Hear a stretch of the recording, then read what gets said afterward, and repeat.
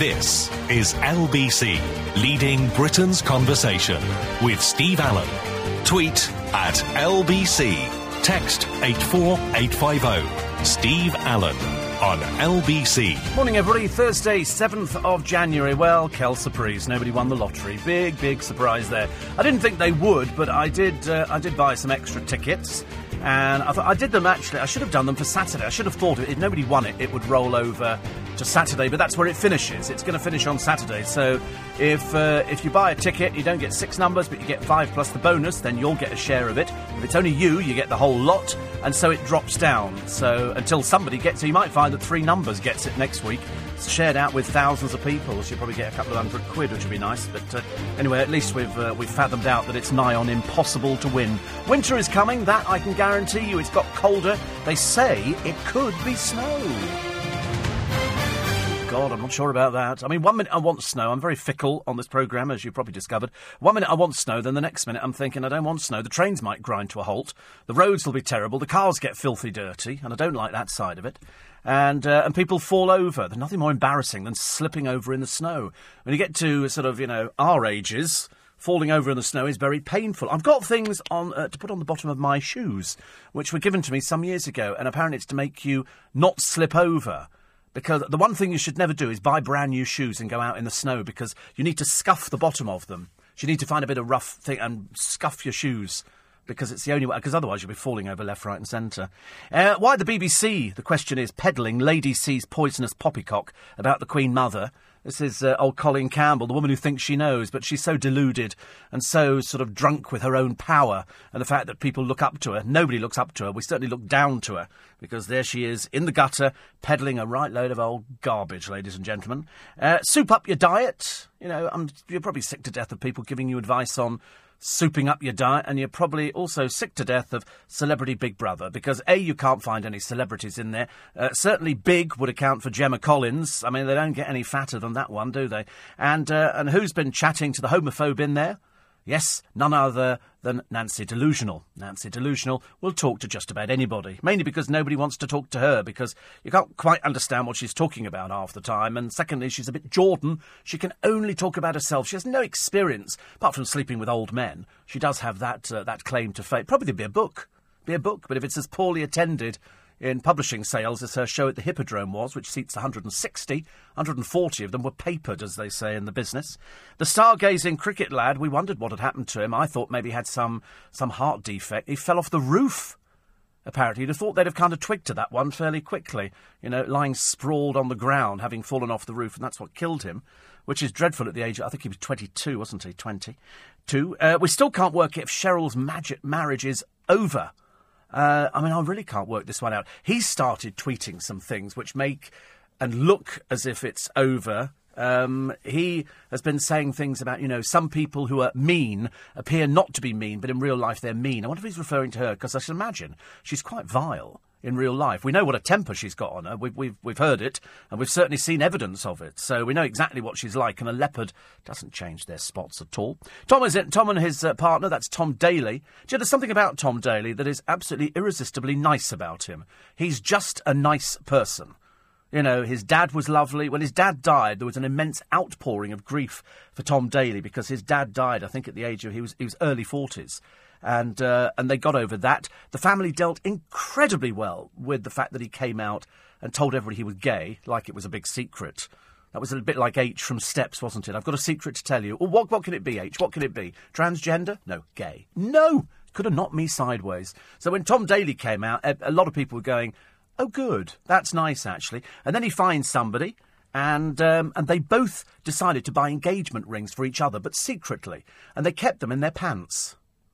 That's kind of where you keep engagement rings, I suppose. I'd never thought about it either, but now I'm thinking about it quite seriously. So I can only wish them the very best of luck. They have a lovely family around them. They seem to be absolutely grounded. I just hope to God it runs the course. That's all I hope. That's all I hope. I don't hope for anything else, because I think they seem perfect together. From the same plant, spuds and aubergines. I never thought about that one either, until we did a story on the programme ages ago, which was an apple tree, which had, I think, between 30 and 40 different apples on the tree. 30 to 40 different varieties of apple. And somebody wrote to me and said, don't be so stupid, you know, usual sort of thing, green ink, and you know where they're coming from. Matrons generally only just allowed them out of the handcuffs, and the first person they write to is me. And because this is the time in hospitals and places like that they wake people up for medication. And the medication is, we're not giving you tablets, you've got to listen to Steve Allen for an hour and a half. So people, they go, oh, please, no, anything but Steve Allen. So they flick on the radio and they go, they're out to sleep within a matter of seconds. It's brilliant, I tell you. I'm like therapy, only so much cheaper. And so they said, how do you get all these different varieties of apple on a tree? And I said, it's quite simple, really. If you're a reasonably intelligent person, they just graft a branch on. So if you've got Cox's orange pippin, you just cut a branch off the orange pippin tree and you graft it onto any other tree you like. And the more branches you graft onto the tree, the more different varieties of apple you will get. That branch will only produce Cox's orange pippin. So you've got that, you've got Granny Smith's, you've got Braeburns, all these different varieties. I didn't know there were that many varieties of apple. But they're all out there, and they were on the same tree, and now you're getting spuds and aubergines from the same plant. Brilliant idea. Excuse me, I have to do a little... Oh, gone crackers, my cold water again. Crackers, my cold water. So I'm well suited in the studio this morning. I'm well suited because I lay the studio out. And I go, big cup of coffee, glass of water, 5 satsumas this morning, and 2 new coffee bags. So at 5 o'clock, go and get a coffee. 6 o'clock, go and get a coffee. So it's all there. It's all there. Plus, we have an update for you this morning. It was almost a gift. If you remember, I told you the story of the local wine shop in Twickenham called Bubbles. I couldn't quite believe that they were so tight in there that they would come and steal a wheelie bin from somebody else, fill it all up with their rubbish and expect somebody else to pay to take their rubbish away. So I confronted them at Bubbles. I said, you can take it out now. In fact, I was quite rude. I used language that even shocked me, ladies and gentlemen. Excuse me. And so I made him empty it all out. And I made him wheel the wheelie bin back. I mean, I've never known such thieving in my life. He's obviously been at it for ages and ages. Anyway, it turns out in the local Richmond and Twickenham Times this week that Bubbles could be about to collapse. Why? Because they did an undercover sting, and it turns out that a shop assistant was caught selling alcohol to underage children. So in other words, as far as I'm concerned, that then goes to the licensing committee. The licensing committee then decide, are they fit for purpose? They're selling drinks to underage children. You could probably try it in most of these little off licences on the corners and stuff like that. But then it got worse. And I was only drawn to it by a friend of mine saying, have you read the Richmond and Twickenham Times? After you were telling us about Bubbles and the fact that they recycle their rubbish with other people, so other people pay to take their rubbish away. So you know that they're crooked. Then, of course, selling drink to underage children. They do police stings. They've done quite a few in our area. They're probably doing them in your area as well to find out who's selling. And then it's up to the licensing committee to either take away the licence. No, it got worse. Manmeet Singh, who is the shopkeeper there, whether he's the owner or works in it, I've got no idea. He's been found guilty, well, in fact, he's admitted, of groping a 13-year-old boy in the shop. As I say, it's just one disaster after another one. They reckon he could go to prison for a year. He turned up in court, and when he was confronted with the evidence, which was on CCTV, he changed his plea to guilty. So a pervert as well, as somebody who recycles rubbish in other people's bins and sells drink to underage people. I don't think fit for purpose, do you? I would think that would be about the worst thing that could happen to him. So, in fact, the sooner it's closed down, the better. Otherwise, there'd be people writing slogans on it. We'll have some of these people going around tagging them, going, don't shop here. Don't shop here. This isn't the sort of shop we want in Twickenham, thank you very much indeed. So I was quite surprised when somebody told me about it the other day, so I checked it out on the internet this morning, and there it all is. So, Manmeet Singh, you have been named and shamed. Pervert. Right, what else do we have in the newspaper? Well, the lottery. I don't know what I can say about the lottery. I really don't know what I can say about the lottery. I was so convinced last night that I might have got something. I've got a couple of notifications back from them, but that'll just be nothing at all, won't it? I know it's money, but I don't think it's that exciting. And it rolls over to Saturday. So if nobody gets the 6 numbers on Saturday, it goes down to the next level. And so if you're the only person on Saturday who gets 5 numbers and the bonus, you're going to get the 57 million. or 60 million. Because I'm assuming there are stories in the papers today, as indeed you knew there would be, of people who were complaining bitterly because I think 200 people a second were buying tickets for Camelot, and they were leaving it until the last minute. It's like we've known there's a rollover for a week, but they leave it to the last minute, the bozos of this world, and then they complain bitterly because Camelot go, listen, it's not possible to buy tickets at the moment. We've had a rush to the website. So some bloke went, I knew it was my turn to win. I got a feeling. And you think, oh, you're as stupid as you sound. These people, they moan about it. I got very stressed out. Because he was trying to buy online and he couldn't because the lines crashed because everybody was trying to buy tickets. I, of course, went on lunchtime, had no trouble whatsoever, no trouble at all. It was easy peasy to buy tickets. But there's always some buffoon, isn't there, who leaves it till the last minute. 30 minutes to go, and they go, I better buy a ticket. Oh, I must buy a ticket. I've only had a week to work this one out. They go online and, of course, they can't get online and they go, but I could have had a winning ticket. Yeah, and you could have been run over by a dumper truck as well. But neither were possible. Pathetic Winston McKenzie should be kicked out of the Celebrity Big Brother house. The man is a pathetic waste of space. He's a failure at everything he's done. He was a failed boxer. He was a failed politician, laughingly. He was a failed X Factor contestant, and now he's a failure on here with his anti-gay stances and his rantings. I've never heard rantings like it. Talking about gay people in the house, and I believe that there are two. Mind you, there could be more, I should imagine. He sort of said he's going to keep his back to the wall, proving that not only is he thick and stupid, but ugly and homophobic. In fact, he has the complete set, really. The complete set. Ofcom, I think, are investigating about 168 complaints. Because, as somebody said, you can't have people saying that. Strangely enough, Emma Willis said, I don't think he's done himself any favours. Which I thought was playing it down a little bit. What do you mean, done himself any favours? Can you imagine if that was a white person going, oh, I hope there's no blacks in there? Can you imagine people going, what? What? You can't say things like that. But he's allowed to get away with a homophobic rant because he's a pathetic little... I mean, as one gay person wrote in, or quite a number did, if he seriously thinks anybody would be interested in having sex with him, he's even more deluded than we thought he was. Oh, he's ugly. Oh, goodness sake. Honestly, don't touch ugly people, do we? It is said that they do try a little bit harder. But he's certainly not worth it. They only took him, I think, because he's the waste of space that we all knew him to be in the first place. I was going to bring you the weather for today. All I'm going to tell you is it's cold and wet. OK, you do not need to know anything else. You do not need to know anything else about the weather, apart from it's definitely getting colder.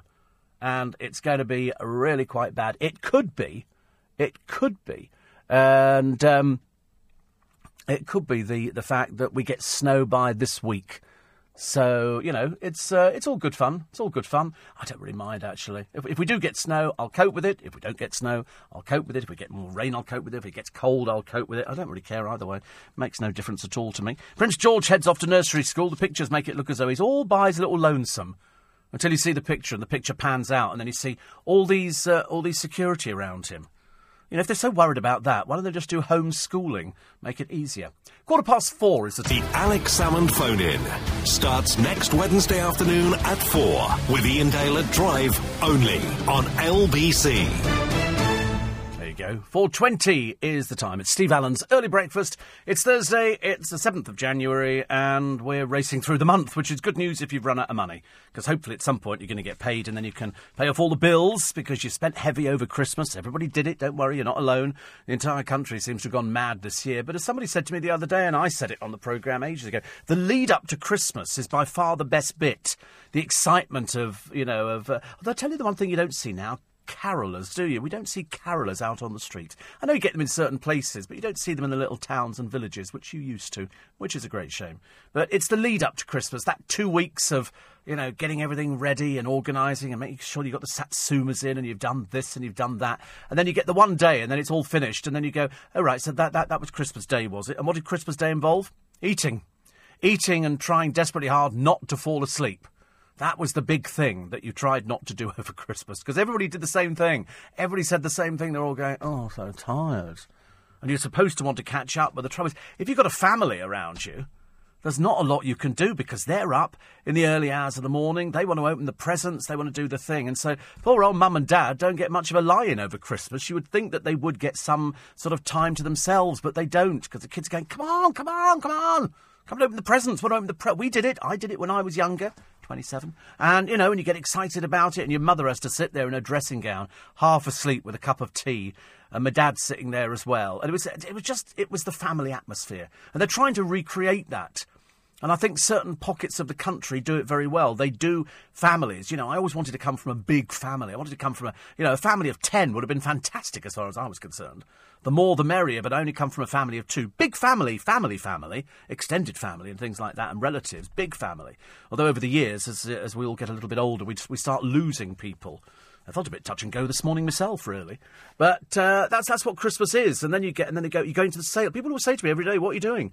And I go, yesterday I went out to buy candles. So I go out to buy candles, and that was it. That was the highlight of my day. I went to buy candles, and I liked them. I thought they were really good value.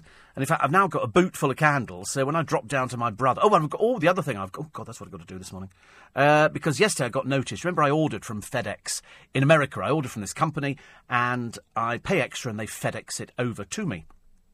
And so yesterday I was tracking it, and it's in the country. It's taken precisely 2 days to get it from America to here, and they're going to deliver today. So I had to phone FedEx yesterday to say, listen, don't deliver it because I'm not in today. I've got some interviews to do. I didn't tell them I've got interviews to do, I just said I'm not in. I said, but I'll come and collect it. And they went, OK, fine. I'll make sure it doesn't go out on the van this morning. Got this horrible feeling it might, but I'm hoping that they've actually got it right. And when I said to him, I said, can you tell me where the parcel is at the moment? I couldn't quite see it on the thing. He said, Felham. So I said, pardon? Felham? He's in Coventry, this bloke. I said, where in God's name is that? Turned out to be Feltham. Turns out to be Feltham. He couldn't pronounce it. I said, say it again for me. He said, I'm not doing it again for you. He said, you're just laughing at me. I said, you're so right. I said, I'm so laughing. I don't think you think it was as good as Felham. It came out as something completely differently. God, I can't get enough of this water this morning. Must be something about the water. Do you think there's something in it? There's something in it which you say, I could happily sit there and have it intravenously put into my body. So anyway, what I'm going to do today is phone them at 9 o'clock and say, listen, you definitely got the thing there? OK, I'll be up to collect it lunchtime today. I know exactly where they are. They're up at... Because last time I had to go out to somewhere else to collect it, which was a bit too far away. Feltham's much, much closer to me. And it's like, I said, you on Spur Road? He went, yeah. I thought, that's great. I know exactly where you are. So that's where I'm going. To go and collect. I'm so excited. So excited. I always get excited at parcels. Don't you get excited at parcels arriving? It's the kind of thing, you order something and you think, oh, I wonder what it looks like. I wonder what it is. And so I get very excited about things like that. So today my excitement is a parcel from FedEx, all the way from Indiana, which I'm looking forward to. The story which makes the papers is the cricketer. This is Matthew Hobden. He plunged to his death at a country house during New Year's celebrations. They say he may have fallen asleep on the roof whilst looking at the stars. He was 22. I don't know anything else more about it, except that when it was first announced that he died, I remember thinking, and at 22, I thought that's incredibly young. Perhaps he had a heart defect, perhaps something went wrong in his body, I don't know. One line of inquiry is that the sportsman, tipped for international honours, clambered onto the roof with pals to gaze at the night sky and dozed off. This house is Dalvey House, set in Morayshire. Police said there are not thought to be any suspicious circumstances. I mean, what a terrible, terrible thing to do. So you fall asleep and he falls off the roof. I don't know how you fall asleep and fall off the roof. Unless you fall asleep, then you wake up, you're disorientated, you don't know where you are. Perhaps drink played a part in it. I have no idea, purely guesswork. And then he falls off the roof. And that, as they say, was that. They're also looking for the father of Cyan Blake and the two boys, Zach and Ammon, 8 and 4, buried in the former actor's garden. One of the aunts of Cyan says relatives want a full investigation. She said the police did take a long time to find the bodies and the family want answers. I agree, absolutely. They're also looking for the father, aren't they, who they think might have fled abroad, so hopefully he could help them with their inquiries. Jihadi Sid, the thieving, murdering paedophile, that's what he is. This is Siddhartha Siddhar, whose property firm flopped, claimed income support, £247 a month child benefit for 4 children and tax credits. Wonder where they are now. Perhaps he's sort of training them up to be suicide bombers. You can only imagine that this ridiculous man, who's been arrested before, he converted to Islam from Hinduism. He's been arrested alongside Anjam Chowdhury. You know what low opinion we have of him. on suspicion of belonging to a banned poppy-burning group. The day after he was granted bail, he and his wife, Aisha, and their children took a coach from London to Paris, where they travelled to Syria to join ISIS. As I say, very shortly, drone, take him out. Country rejoices. His family didn't like him anyway, so no problem there. Cheryl Cole Shoulder. It's a play on words. This is bitter Jean-Bernard Fernandez Vassini Versace Spagbol has laid into his wife Cheryl with a thinly veiled message on Instagram. Cheryl, as you know, is getting thinner by the second and is now looking almost emaciated. She bears no resemblance when you see pictures of her, the person before. Her face is almost sunken, and that's with makeup on to make it look as though it's not sunken. He lashed out online. This is where we think it's gone wrong, but we're not sure. We don't know. This is just sort of showbiz tittle-tattle. He lashed out online when the X Factor judge shared a snap of herself, smiling sweetly with an emoji. Is it called an emoji? I don't even know what an emoji is. It's like, I keep reading the word and I keep looking at it thinking, well, how do you pronounce that? So it's an emoji. Of herself, amid rumours the marriage is in crisis. In an apparent response, he posted, "Mean people don't bother me a bit. Mean people who disguise themselves as nice people bother me a whole lot." And he added, "Don't come for me unless I send for you." It's interesting, actually, isn't it? I wonder, really, whether or not she's turned out to not be the pleasant person that she tries to pretend she is, but we know she's not. You know she's got a temper. We know she's got a foul mouth, because she can't change. That's the way she's always been. And she obviously thinks that people who go, "Oh, we really love you, Cheryl, you're really great," and all the rest of it, they're the sort of people who queue up to buy Jordan's autobiography. That's how bad it gets. That's how bad it gets. Gosh, that water's great. If you're lying in bed at the moment, you're now so dry, aren't you? You're going, I wish you'd shut up with the water thing. I did it last week. I amused myself, actually, last week, when I was doing the thing about the water, knowing that I've been in bed before and I've lain there and somebody's been talking about water, or I can hear water, and I think, I've got to get out of bed and get some cold water from the fridge. So yesterday, I actually brought a bottle into the bedroom and left it on one of the chest of drawers in there, thinking, every time I get up now, it saves me walk into the kitchen, I've got the water sitting in there, and it stayed cold for most of the night, which was lovely. I do love a good marriage. And I do love a good wedding ceremony. I do love a good knees up at the end with a couple of drinks and some nice food and people being nice to each other. I certainly wouldn't have wanted to go to the wedding of John Campbell. John Campbell is a thug and a nasty little piece of work. He gets married, and unfortunately, he got drunk. He's obviously a bad, pathetic piece of work. And he then punched two bridesmaids at his own wedding reception. That's the sort of person he is. He's given them black eyes. He broke the cheekbone of Sam Dewar, his new bride's best friend, who later needed a metal plate to reconstruct her face, lashed out as she tried to intervene when he got into an argument with another bridesmaid. And during the bust-up, Rachel punched Campbell, he hit her back, he then punched mum of two, Sam, in the face, and so it went on. This all happened in Macclesfield in Cheshire. I mean, to be honest with you, I was nearly on the floor laughing. I can't imagine. I don't know what sort of people fight at their wedding. I've got a rough idea, but I look at this one here, and Sam says, "I still can't feel the side of my face. I can't believe what's happened. I've lost my best friend. It's been a nightmare." So he pleaded guilty to grievous bodily harm. I mean, I don't know what you do with somebody like that. Lock 'em up. Lock 'em up.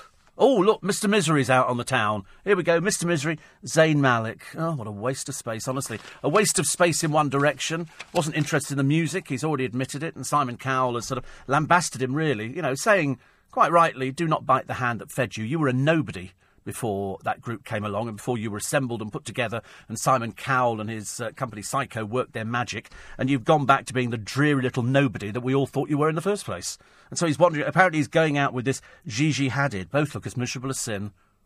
22 years old and looking that downcast and miserable. There you go, mate. It's a bit sad, isn't it, really, when you've just got an endless life of going to bars, being photographed, coming out. You're not actually working, are you? You don't actually do anything. So I think you should really step up to the mark and do something, because otherwise life is going to be a little bit tedious for you. 4:30. Steve Allen on LBC. Producer's got a cold. Oh, God, are we going to suffer with this one for the next few days? It's going to be dreadful. It's like people always do. You remember the advert on the television? Oh, bum. Oh, you know, and then they sort of... And we had the other day, we had the idea of, if you want to get rid of a cough, you rub Vic Vapor Rub, apparently, on your feet. I didn't try it yesterday, I have to be brutally honest with you. I thought about it, I thought, no, just cough, Stephen, it's so much easier.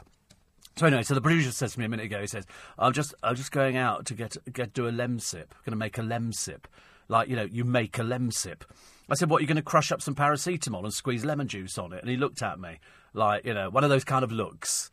If looks could have killed, that would have made me cry. And then he produced a little packet, and it's all like so pathetic, isn't it? It's like, I'm going to make a little lemsip and I put some hot water.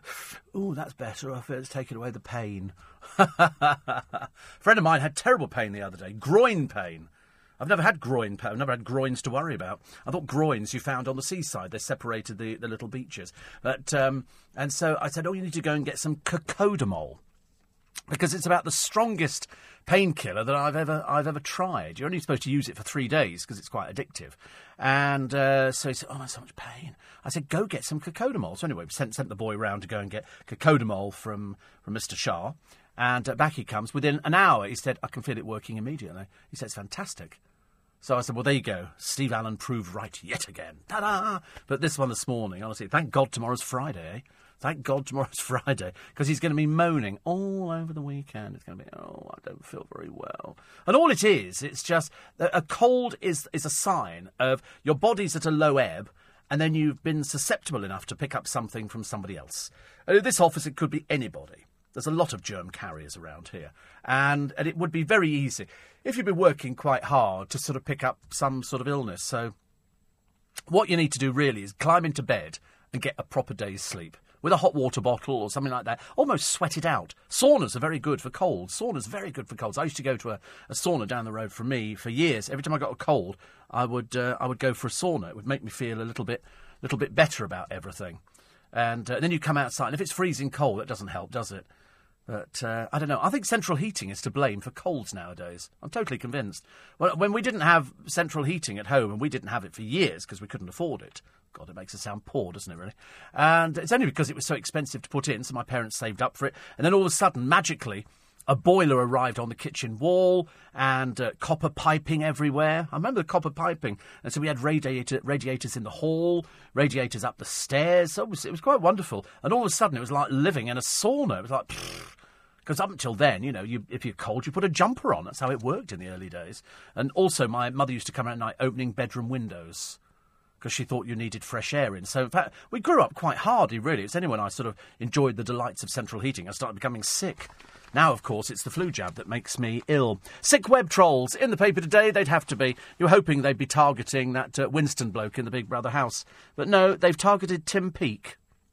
I mean, you can only assume these must be people of such limited intelligence, they probably can't even spell their own names. They're that thick. They obviously write on the internet, because they're web trolls, and they hope that he dies during a spacewalk. I mean, you can't even imagine the mentality of these people. It's easy here, because if ever you get anybody like that, you just click on a button, and that's the end of them. They sort of disappear into their own obscurity. I had to threaten one with court. I threatened one with the police because she's got quite a few screws loose. Her name was Cheryl, but she went under another name as well. And I was probably her, actually, I thought to myself. And I thought, no, I think you pushed it too far. I'm just about borderline getting the police onto you. And so I've got a friend who works in the police up at Notting Hill, and they deal with people like that. They can find them within seconds. So easy. And once they send a warning letter, it's the last you hear of them, because they're generally pathetic. And the people who would write to Tim Peake... hate-filled comments, hoping that he's killed during the task. Somebody says here, hope he gets sucked out and lands in the sea. I hate him.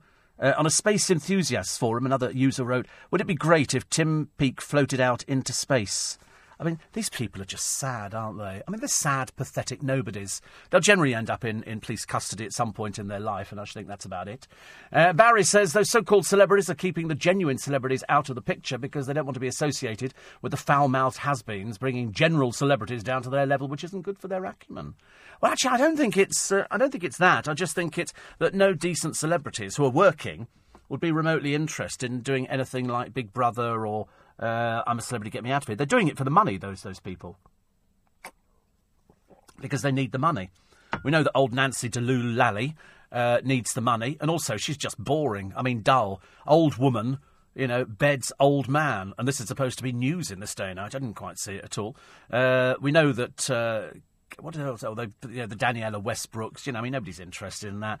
Somebody who sort of blames everybody except herself for her coke-raddled lifestyle.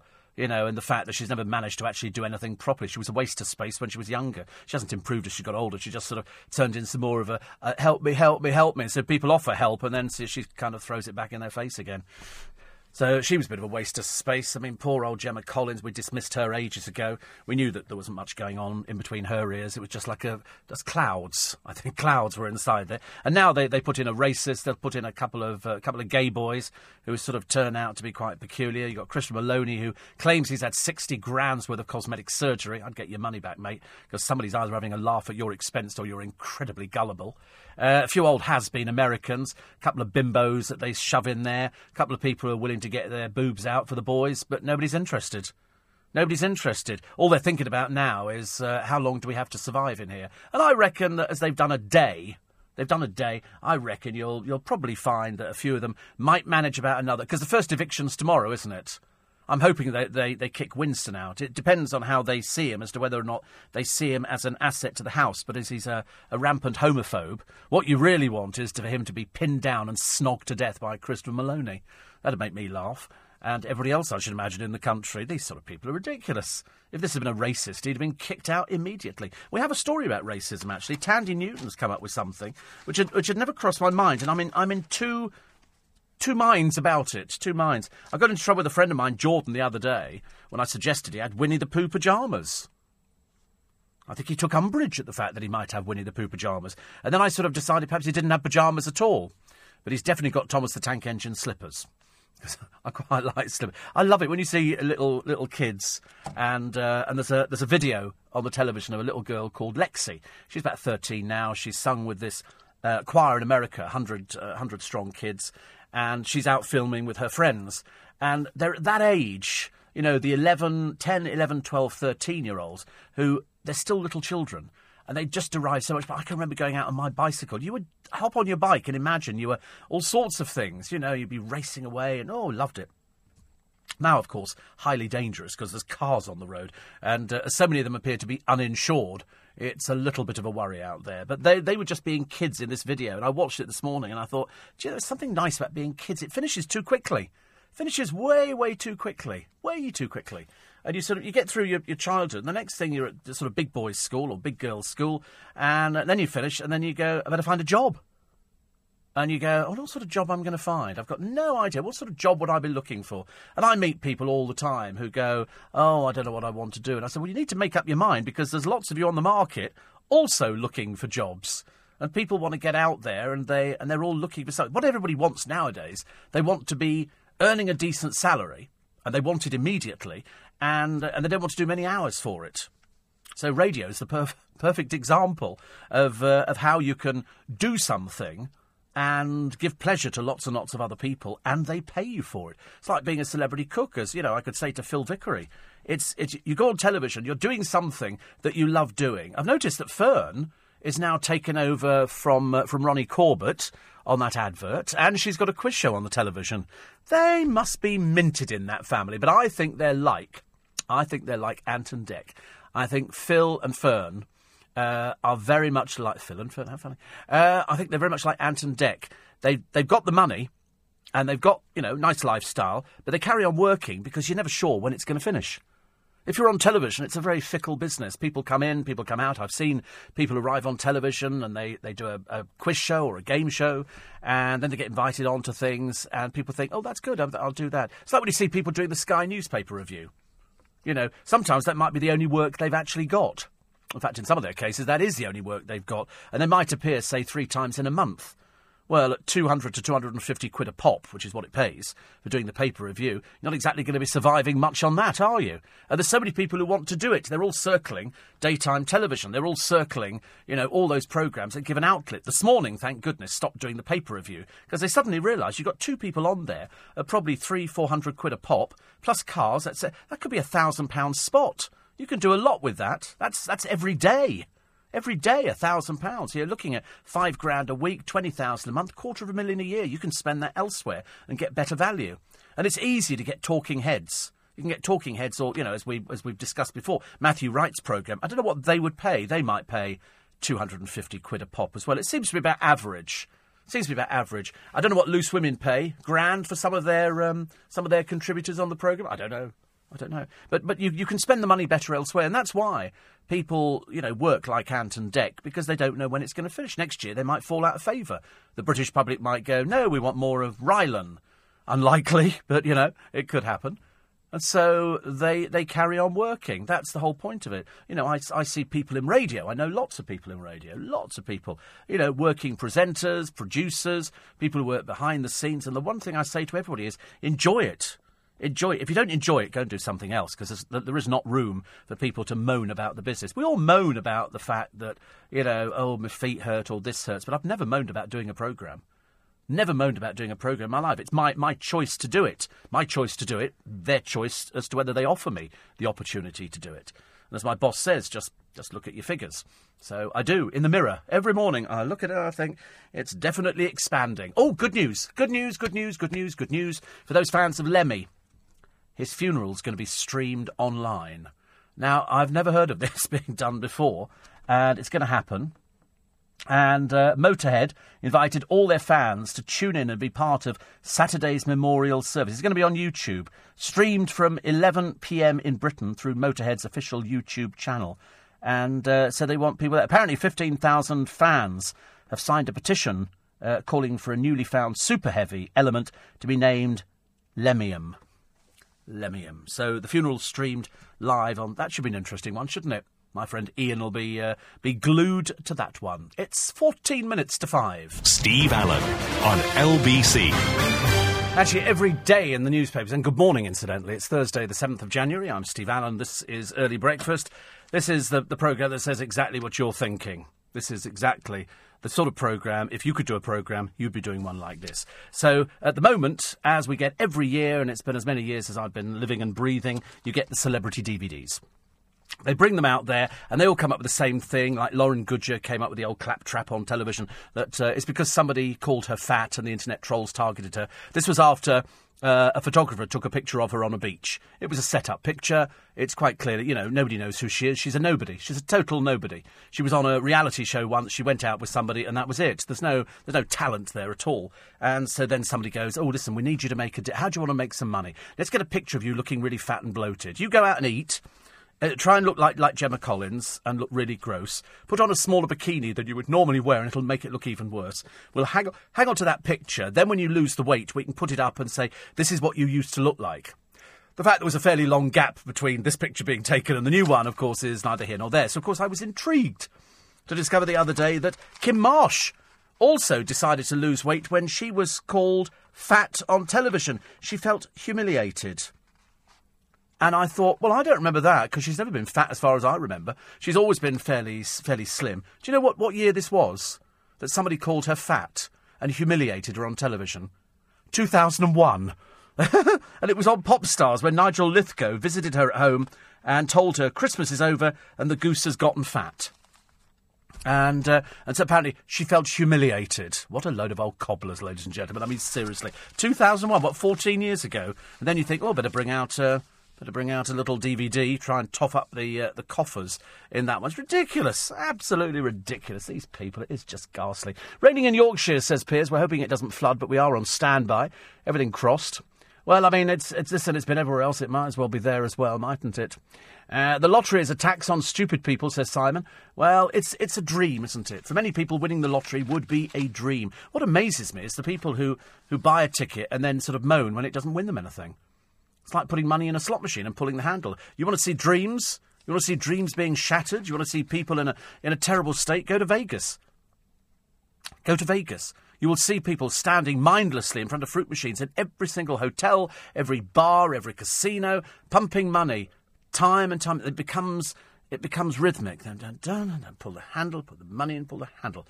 Put the money in, put the handle. Oh, a little bit it comes out. Put the money in, pull the handle. And they'll do this for hours on end. Hours. In fact, they do it for so many hours, they put chairs in front of all the fruit machines. Years ago, you walked into a pub, there wasn't a chair in front of a fruit machine. They want you to pump money in. They want you to be captivated by the bright lights. Ooh, money in here. You can win $1,000. You can win $1 million. You can win $10 million. Just pull the hat. Come on, put the money in. Play on our tables. Come on, they're all happy people. It doesn't alter the fact that the odds are stacked against you. When you look at the odds on the lottery of 45 million to 1, quite clearly, hardly anybody's going to win. And that's been proven time and time again as we go for rollover after rollover after rollover. So finally on Saturday we stopped doing the rollovers, which is good news. And we get down to business. But I mean, you only want to play the lottery when it's 54 million. You don't want to play when it's 10 million or 3 million or 6 million. Who wants to play when it's that? Who wants 3 million? That's not life-changing. Unless, of course, you're 97 and you're on sort of death watch at the moment. You know, if you win 3 million, then they're fine. But it's not going to change anything in your life, is it? It's not. If you're 97 and you get 3 million, what in God's name are you going to do? You're going to go out and buy a new sofa? Yeah, but but you're not 97. It wouldn't change your life now because you're on Lemsips. You don't even know where you are. You're floating up with the pixies, aren't you? In fact, if I gave you a feather duster, you could do the ceiling in this studio at the same time. You don't know where he is. Honestly, he's like, woo, scary, scary pictures. Money, 57 million. I mean, it's nice. I mean, 57 million would change my life. Too true. As I said this morning at the beginning of the programme, the only reason I'm here is because I didn't win the lottery. If I'd won the lottery, actually tell a lie, if I'd won the lottery, I'd still be there. Because otherwise they'd sue me because I've got a contract. You imagine just phoning up and going, I'm not coming in, I've won the lottery. I won the lottery. Because people do that, don't they? They sort of win a little bit of money and they go, that's it, I'm not going into work. And you think, you'd be mad. Why would you not go into work? Anything you want to do with the lottery money at the moment, you can carry on working and do it at the same time. You seriously think I want to stop work when I'm going to have a really flash house to show off? Certainly not. I'd be inviting people round, party at Steve's place. Come on, yeah. I'd have people in there going, gosh, is this what you get for 16 million, Steve? And I'd go, yep, I've still got a bit of money left in the bank. So I've changed the car, and then what do you do then? What do you do then? You go on holiday, you buy some clothes, all your friends are working, so you're stuck. What do you do? Nothing. You carry on working. That makes perfect sense to me. Only if you're old and you've stopped work anyway, in which case you're adjusted to that kind of lifestyle. But if you're a young person in your mid-20s and you win, say, 3 or 4 million, I wouldn't stop work. Not on that little. Not on that little, unless you really want to be lazy. No, I'd advise everybody to keep working. Excuse me, again, a slurp of... Oh, it's delicious. I would advise everybody to keep on working. It's a work ethic. You get yourself into it. People say to me, all my friends, they say to me, you don't do holidays, do you? And I say, no. What could I possibly achieve on holiday apart from stress? I cannot achieve anything on a holiday. I'm not interested. I don't do lying on sun lounges. I'm not remotely interested in sort of, going on travelling holidays and sightseeing and all that kind of stuff. I've got the internet. I can do all of that sitting in front of it at home. I don't need to go anywhere to achieve it. If I want to eat foreign food, I go to Costco. They've got loads of it.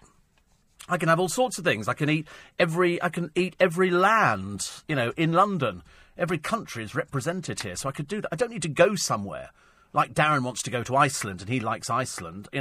My friend John's been to Iceland a few times, and I can't say anything about it that's remotely appealing. There's nothing about it. They're not very attractive, and the food's not exciting, really. Not that exciting. And so, all in all, what's the point? Might as well stay here. So if I won the 57 million on the lottery, the only thing I would be doing is probably buying another car and buying a bigger house. And it would be one hell of a big house. And then you make sure that friends and family are sorted out. You give to some charities. And then you just carry on with your life. Because life is exciting. You never know what's going to happen day to day to day. You probably don't know. Unless you're in one of those jobs where you're so bored with it. You work in a factory and you go, oh, it's so tedious, Steve. You've got no idea. I do have an idea. I've been in that situation. But I think every job is what you make it. Every job is exciting. Every job. So when Phil Vickery goes to work, if he goes into this morning and he's cooking there might be some new people working behind the scenes and you play up to them. You sort of, because you're thinking you're looking at me. You're watching me. On this programme, people tune in at 4 a.m. in the morning. God knows why. It's a ridiculous time when you think about it, 4 o'clock in the morning. But I'm very grateful. And, they go, why are you always so cheerful? I go, because I'm working. I'm working. How can you not be cheerful when you're working? And if you enjoy doing something, how many jobs can you keep popping out the studio to go to the loo or get a glass of water or make yourself a cup of coffee? That's what I enjoy about it. Every day is varied. Today I'm going to be talking to a guest who's going to be featured on this weekend's In Conversation. And so I'm fascinated by that. Then I'm going to go home. I'm going to pick up the car, go and collect my FedEx parcel. I mean, it's quite... And then tomorrow's Friday. Tomorrow's Friday. And I'm going, it's the weekend. And what have I got to do tomorrow? Nothing. So that's my rest period. So when people talk about going on holiday, I think, what's the point? Today is practically a holiday. I get a few hours to myself and I can make my phone calls. And then tomorrow, when I finish, I've got all day.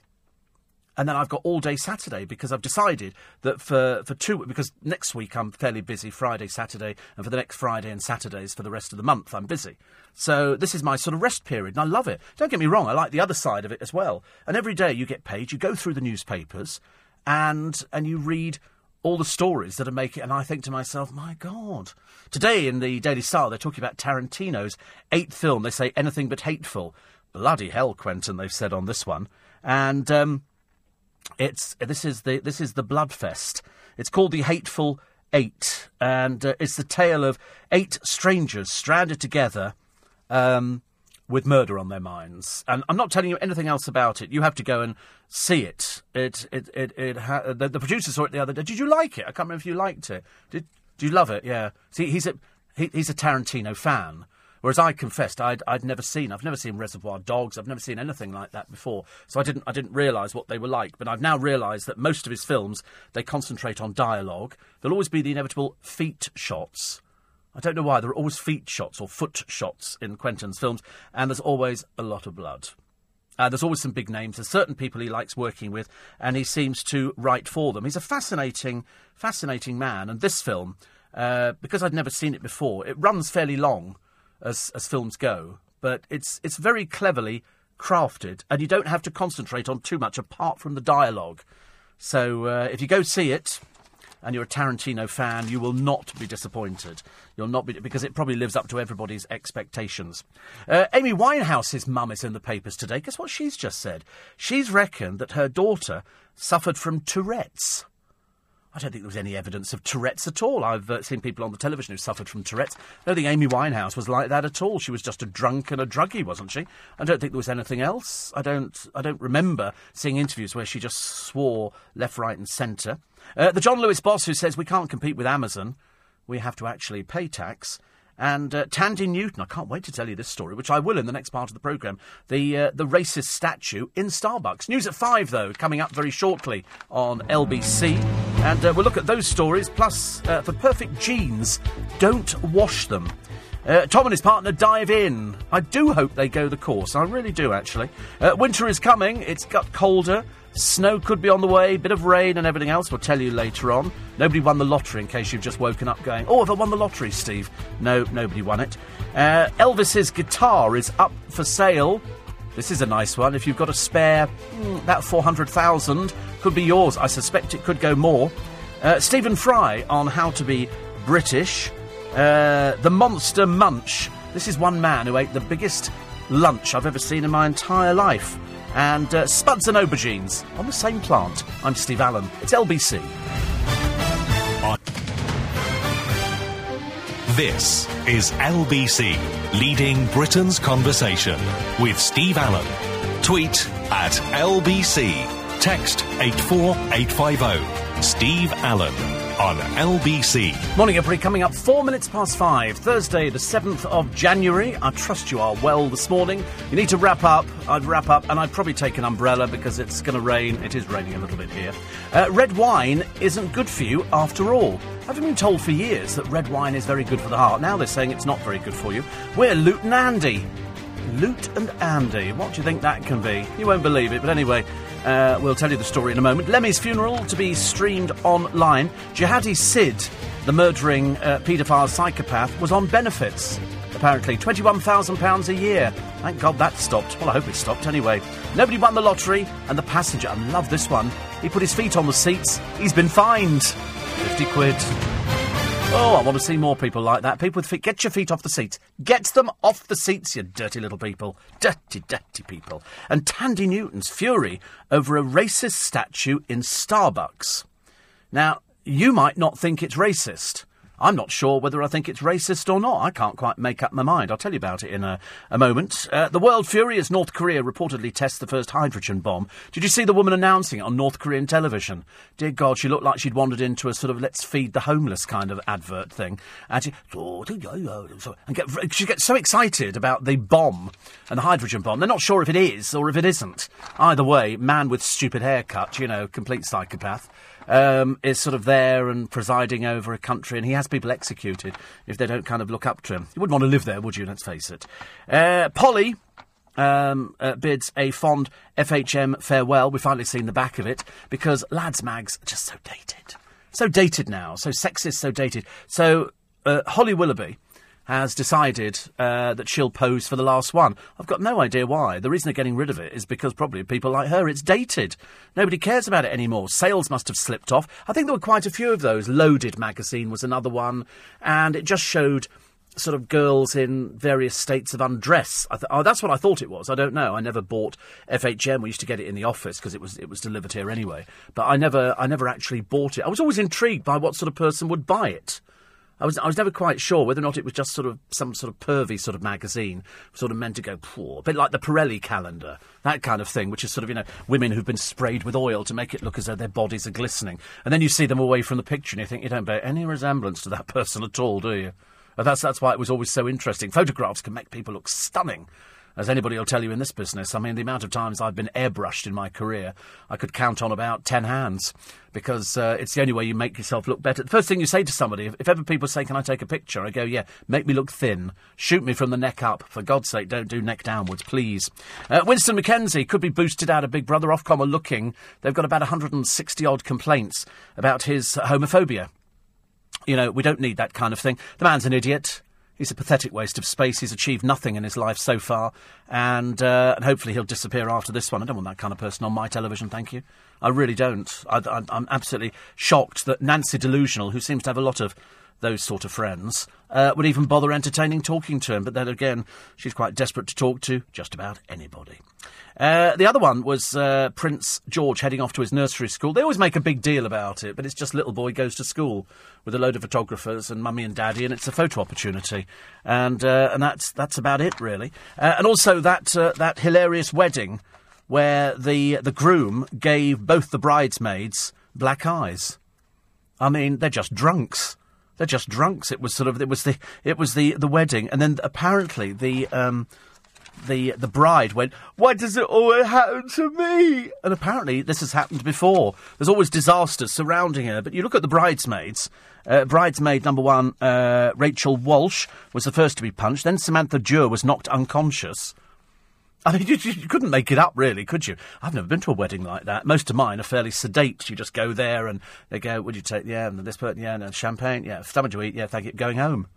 That's how it works, isn't it? Roughly the same for funerals. But the venue was a Masonic hall, and there's a picture of the happy couple. He looks slightly peculiar, but there again, he was drunk, and he was going to drive as well. And so Rachel, I think, is the one who actually said there was a great party atmosphere, plenty of food, the drink was flowing, and a karaoke for entertainment. Oh, God in heaven. Your worst nightmare, isn't it? Oh, so what we got for the entertainment? What we got? Karaoke? I love karaoke. I can't believe it. First I was afraid, I was petrified. And so it goes on. Nobody wants to go to a wedding reception where there's karaoke. I mean, that's Chavsville. That is Chavsville. Anyway, it turned nasty. In the car park at 1 a.m, the wedding couple staggered out with a group of close relatives and friends. Rachel says John had no money to get home, and he got into the driver's seat of someone's car. He was drunk, so I offered him £20 not to drive. It's a real class event, this one. And take a taxi. I said, give me the keys, and we were pushing and shoving each other. Bride Nicola ran over to try and get in the middle of the squabbling, but Campbell then punched Rachel in the eye, and she punched him back.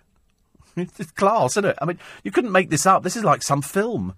Rachel said, he was in a rage and wanted to hit me more, but Nikki was there. I staggered back and turned around to be sick. The other bridesmaid, Samantha Dewar, came over, and I told her John had hit me. She then started running after him, asking what he'd done that for. He calmly walked towards her and punched her. She fell down and she was out cold for 2 minutes. Shop assistant Rachel said there were cries and shouts from the guests, and Nicola was sitting down on the ground in her wedding dress, screaming and screaming. She was saying, "My whole wedding's been ruined. Why does it always have to be me?" John threw his wedding ring at her and walked off into the night. Nikki was hysterical on the floor. I mean, I was doubled up in laughter by this time. This was the funniest wedding you've ever seen. All it needed was for people to start throwing cake at each other. That would have made it perfect, wouldn't it? Staff at the Masonic Hall called the police. Campbell appeared in court on Tuesday and admitted inflicting grievous bodily harm. Magistrates were told he'd launched an unprovoked attack at the wedding reception. Samantha had been excited about being bridesmaid for her best friend Nicola, but they're no longer on speaking terms. Yeah, result.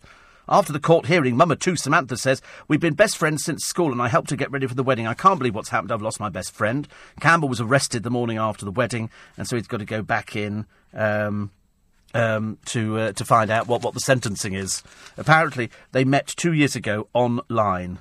Yesterday, he refused to comment outside their Macclesfield home where he lives with Nicola. What a pathetic waste of space he is. What a pathetic waste of space. Hanging? What do you reckon, ladies and gentlemen? The stocks? I'm trying to think what would be a suitable punishment. So the bride has lost her best friend from school. He's probably going to spend time in prison. Hilarious, isn't it? What a great start to married life. I love people like that. It's funny, isn't it? It's like a real-life Jeremy Kyle show. And I do derive, I'm sorry to say, I do derive great pleasure through watching people's misery on the Jeremy Kyle show. Is this your father? Well, he said he was. Well, how do you know? I've come to take a lie detector test.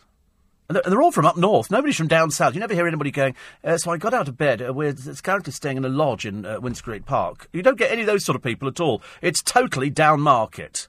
It's the Blackpool set.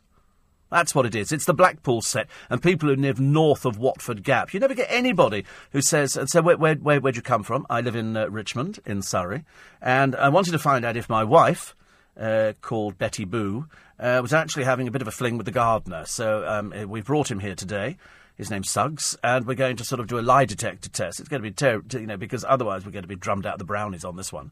You never see anybody like that. It's always, why, are you my father? Did you sleep with my mother, who was your next-door neighbour at the time because you were married to somebody else? Is this my sister? No, this is my girlfriend. Oh, I'm gay, yes. And then you get the father going, "Oh, I don't want anything to do with it if you get..." And so it goes on. It's like a giant soap opera that's gone horribly wrong. But we are fascinated by it, aren't we? We are absolutely fascinated. What do we got here? Oh, this is the stupid Winston, the ex-boxer Winston McKenzie. What a waste of space. What a stupid ignoramus. What a stupid man.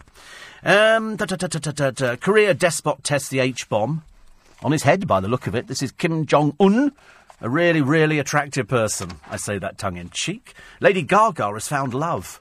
Isn't that great? She's found love at last. She says, "I never thought I'd meet a man as strong as my father, but then this brave lion came into my world." Oh, nice, isn't it? And he's called Taylor. So he's obviously set his sights quite high. What was it about the multi-millionairess, Lady Gaga, that first attracted you? An Asda boss and an ex-government advisor is facing jail after he transferred £180,000 from the firm's flood victim charity into his boyfriend's ballet company. This is Paul Kelly, ex-vice president of corporate affairs at Asda, claimed the money was to help flood-hit communities, but the cash went into David Murley's dance school. Paul Kelly, was also the chairman of Asda's charitable foundation and a government advisor on food policy and obesity before the scandal erupted. Mr. Murley has performed with Madonna, the Royal Opera and English National Opera. Mr. Kelly left Asda just days before he was due to sit on a panel with Yvette Cooper.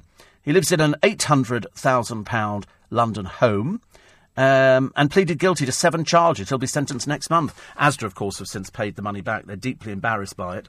But you can never tell whether or not somebody within your midst is going to be the thief, can you? But in the case of that, they've sorted it out, and nobody misses out on the money. So that's extremely good news. Bad news for him, I should imagine. Also, Jihadi John was Lee Rigby Killer's mentor. There's so many of these mentally sick people, aren't there, out there? The trouble is, I don't think they are mentally sick. That's the easiest way to describe it, isn't it? They're obviously mentally ill, they've got a few screws loose. I don't think they are. I think they're just psychopathic killers. They're just those sort of people. You know, luckily we sort of find them now and we deal with them, or they blow themselves up, which is the preferred option as far as I'm concerned. And so you've got the latest one over there who's, having despised the West so much, he was more than happy to take the old handouts, wasn't he? The old golden shilling, bend over and take that one, matey. And so he did. He did. There's also a crazed man attacking passengers and crew on a BA flight before yelling, "I've got a bomb and you're all going to die." Turned out he didn't have a bomb and nobody did die, but it's in every single paper this morning. Holly Willoughby, she really has got the biggest hips you've ever seen, hasn't she, really? My goodness me. And it's all over for the lads' mags. And so, mum of three, host of names who posed to the mag over 31 years. She says, "We've grown up together, but with a heavy heart, it's time to bid a fond farewell." It's not a heavy heart at all. I don't think anybody was buying it, were they? Why? I mean, presumably people were buying FHM magazine because we didn't have the internet. The moment people get the internet, you can get stuff like that all over the place. 5:15. Next, back with you this morning at 7. A sex offender's been banned from making friends with women unless he tells the police. If he's that dangerous, why is he being released? In an exclusive LBC poll, we find out how worried Londoners are about a Paris-style attack.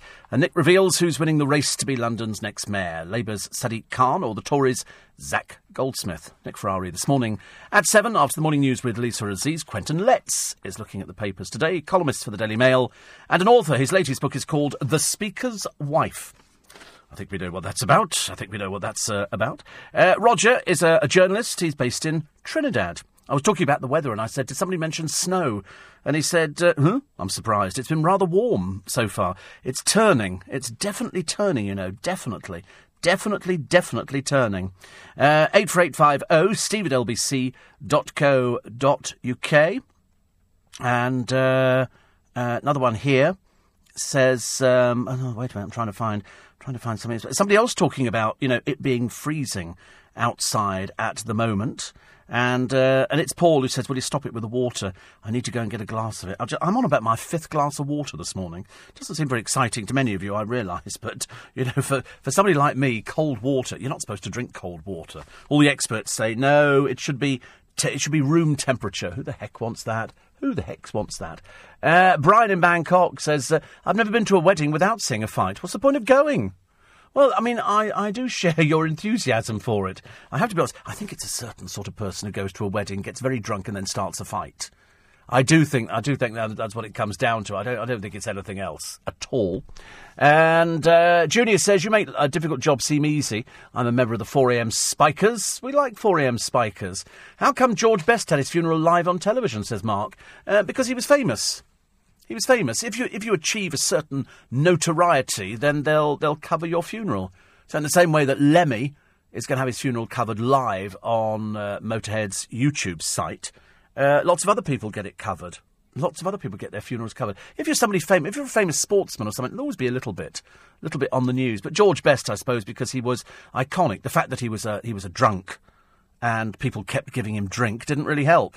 He couldn't help himself, and nobody seemed to want to help him out of it, even though he'd had the best advice that there was. Great shame. And according to a report on the news yesterday, parents can't get kids off iPads. So, underage drinkers, I'm surprised it's an issue, says Sharon. And what in God's name is a board game cafe? Oh, surely you're not that naive. Surely you've heard of it. These have been around for years. You go there and you play board games. They have lots of board games. Like some cafes, they have newspapers. In some of these board game cafes, they have board games. You can go in there and have a game of snakes and ladders, or have a game of chess, or you can have a game of just about whatever you want, I think. I think they do the whole set of them. They do Cluedo, they do Monopoly, they do loads and loads of stuff. There's also, we do like Penman Investigates, from the fishy to the fraudulent. I love stuff like this. This I really like as well. And they've got today they're concentrating on a number of people, including a model firm casting the net for suckers. This one is called Stomp Models. And you have to be very careful. If somebody takes you on as a model, they never charge you anything. If an agency is going to charge you for photographs and anything else, you avoid them like the plague. OK, Stomp Models is in no way connected to any other company that sounds similar. It was established by Daniel Rolfe. It's has since earned a reputation of one of the UK's most highly respected casting companies. They say that. Nobody else has got any evidence of anything at all. They can't prove their grand claims of work for clients at all. No reply from the boss of it at all. The website names broadcasting, including the BBC and Channel 4, but again, they can't give details because Penman Investigating reckons that they don't actually have any. They've got no address, no phone number, and ignore emails. So be warned. They did actually request, snapshots and everything else. And they got nothing at all. And as I said before, and I'll point it out again to you, do not ever, ever, ever, ever, and especially with companies like this, you do not have to, if it's a reputable model agency or a casting agency, they do not charge fees to join or fees for portfolios. OK, if they think you've got the talent, they will take your photographs and do everything else. That's how they operate. You never have to pay for it, unless it's going in a casting book like Spotlight, in which case you have to pay for it, but your agent will tell you that. But these fly-by-night companies are there for suckers. People who go, oh, right, I can be a model. And they go, yeah, of course you can, darling. You've absolutely got the looks. Just pay us this amount of money. We'll have some photos taken, this amount of money, and we'll put you on the books, and then we'll see what happens, shall we? Because we've got people onto loads of things. And you go, well, can you prove that? And, of course, they can't. So avoid, please, like the plague. But it's so much easier. You don't really want to be ripped off, do you? You don't want to start the year by going... There used to be somebody years ago, they say, want to get into the world of voiceovers. There used to be an advert that used to run, want to get into voiceovers. Call this premium rate number. And so they were doing it on a premium rate number, which cost you about God knows how much. And I remember saying at the time, I've said, listen, people who are casting for voiceovers go to voiceover agencies. And they're mainly looking for actors. They're not looking for people off the streets unless you've got a really, really unusual voice. And even then, you go through a proper agency. You certainly don't do it at a premium rate number. That would be just ludicrous. Absolutely ludicrous. So be warned, there's people out there willing to part you from your money. Nadia, in a race hate cop alert. This is the Great British Bake Off winner. Nadia Hussain has had police checking on her after threats by racist thugs. She was hounded on Twitter by anti-Islamic yobs. Good Lord, I mean, this is just absolutely ludicrous. Have you ever heard anything like it? Who've targeted her because of her faith. Cops had to visit the Leeds home she shares with her husband and 3 children. And she came on to Loose Women yesterday. Ruth Langsford said, it's almost like you became a poster girl for being British and being a Muslim. And it became quite nasty. Nadia says she had feared she was putting the kids in danger. I'm a Celeb winner. Vicky Patterson, also a guest, says, is it true you had to have a police presence? Because she's really good with the questions. Nadia, who's since moved to Milton Keynes, confirmed she did. She said it was scary, but my kids like it. They were like, ooh, policeman. Which is very exciting. But something not so exciting, and this is Martin Pick. Martin Pick is in a wheelchair, and he was pushed around by his son Declan. So Declan and Martin, one pushing the father around in a wheelchair, a little bit like, want that one, want that one. Andy, very similar to Lou and Andy in Little Britain. Unfortunately, they were just a pair of crooks. They were out there robbing. And like Faker Andy, he jumped up, he was pushed in and fired an imitation gun while demanding cash. He dropped £2,000 outside as the postmaster wrestled with him. They come from Wetherby in West Yorkshire. They were convicted of the March robbery in Boston Spa. Declan will be sentenced tomorrow. The father's got 18 years. Yes, result. I love it. They think they're so clever, don't they? They think they're so clever. It's like there was a motorcycle gang who raided a shop the other day, smashing windows, and they stole £500,000 worth of jewellery. All very clever, you think. They threatened passers-by. They stood there on their little mopeds and everything else, waiting to do the big getaway. They had pickaxes and axes and everything else. Unfortunately, and here's where they're going to be caught by the weekend, they've already arrested one person. They were caught at the scene. And once you've got one, you get the other ones. They sing like canaries, ladies and gentlemen. There is no honour among thieves, because all they'll do is just say to them, listen, why would you want to take the rap for everybody? Because that's what'll happen to you. And so they sing like a canary. In fact, even as we speak, ladies and gentlemen, the police will be compiling a report on exactly who the other people in the gang were. So looking forward to seeing you in court, boys. Should be interesting, shouldn't it? Or girls. But I suspect probably boys as well. Brian says... sorry, I've just done that one. I do beg your pardon. Another one here. Somebody said, I did actually try the Vic Vapor Rub on my feet, and I didn't cough all night.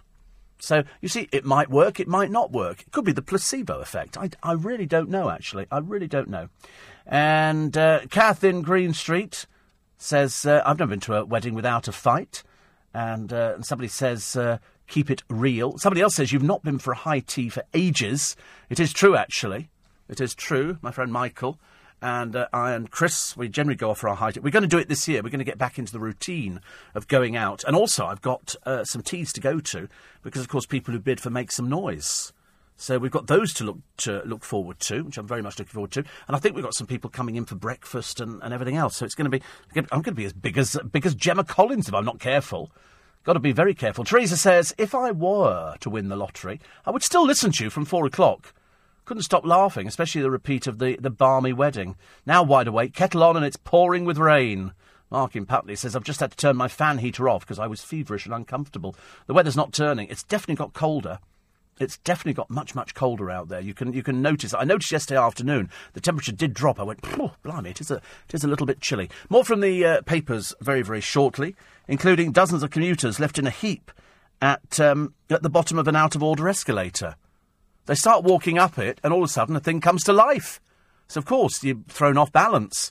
And down they all went, all 40 of them. It's 5:30. Steve Allen on LBC.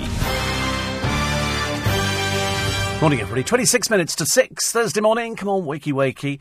Rise and shine. Try and sort of pull you... It's not easy, is it? It's not easy. Two good stories. Do you remember the story that I brought you the other day of a mother who takes her girl into a McDonald's and they go to the toilet. The little girl goes in there, only to discover that somebody has put super glue on the seat.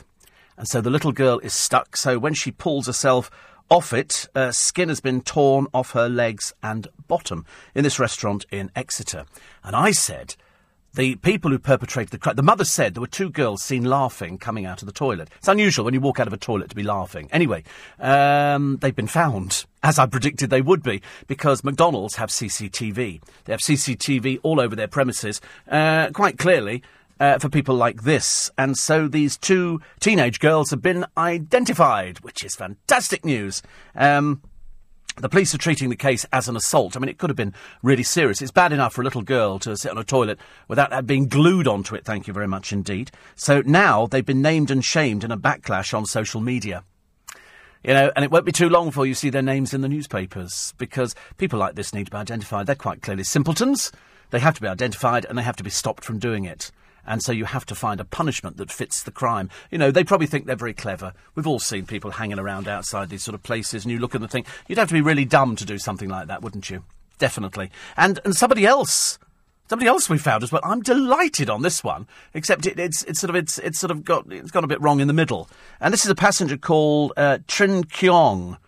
Trin Kyong was hauled into court the other day. He's what does he do? He's a Vietnamese manicurist, so you know he works in one of those nail bars. But that doesn't make any difference. What he does for a living is totally immaterial to this. He had his feet on the train seat. A complete and utter idiot.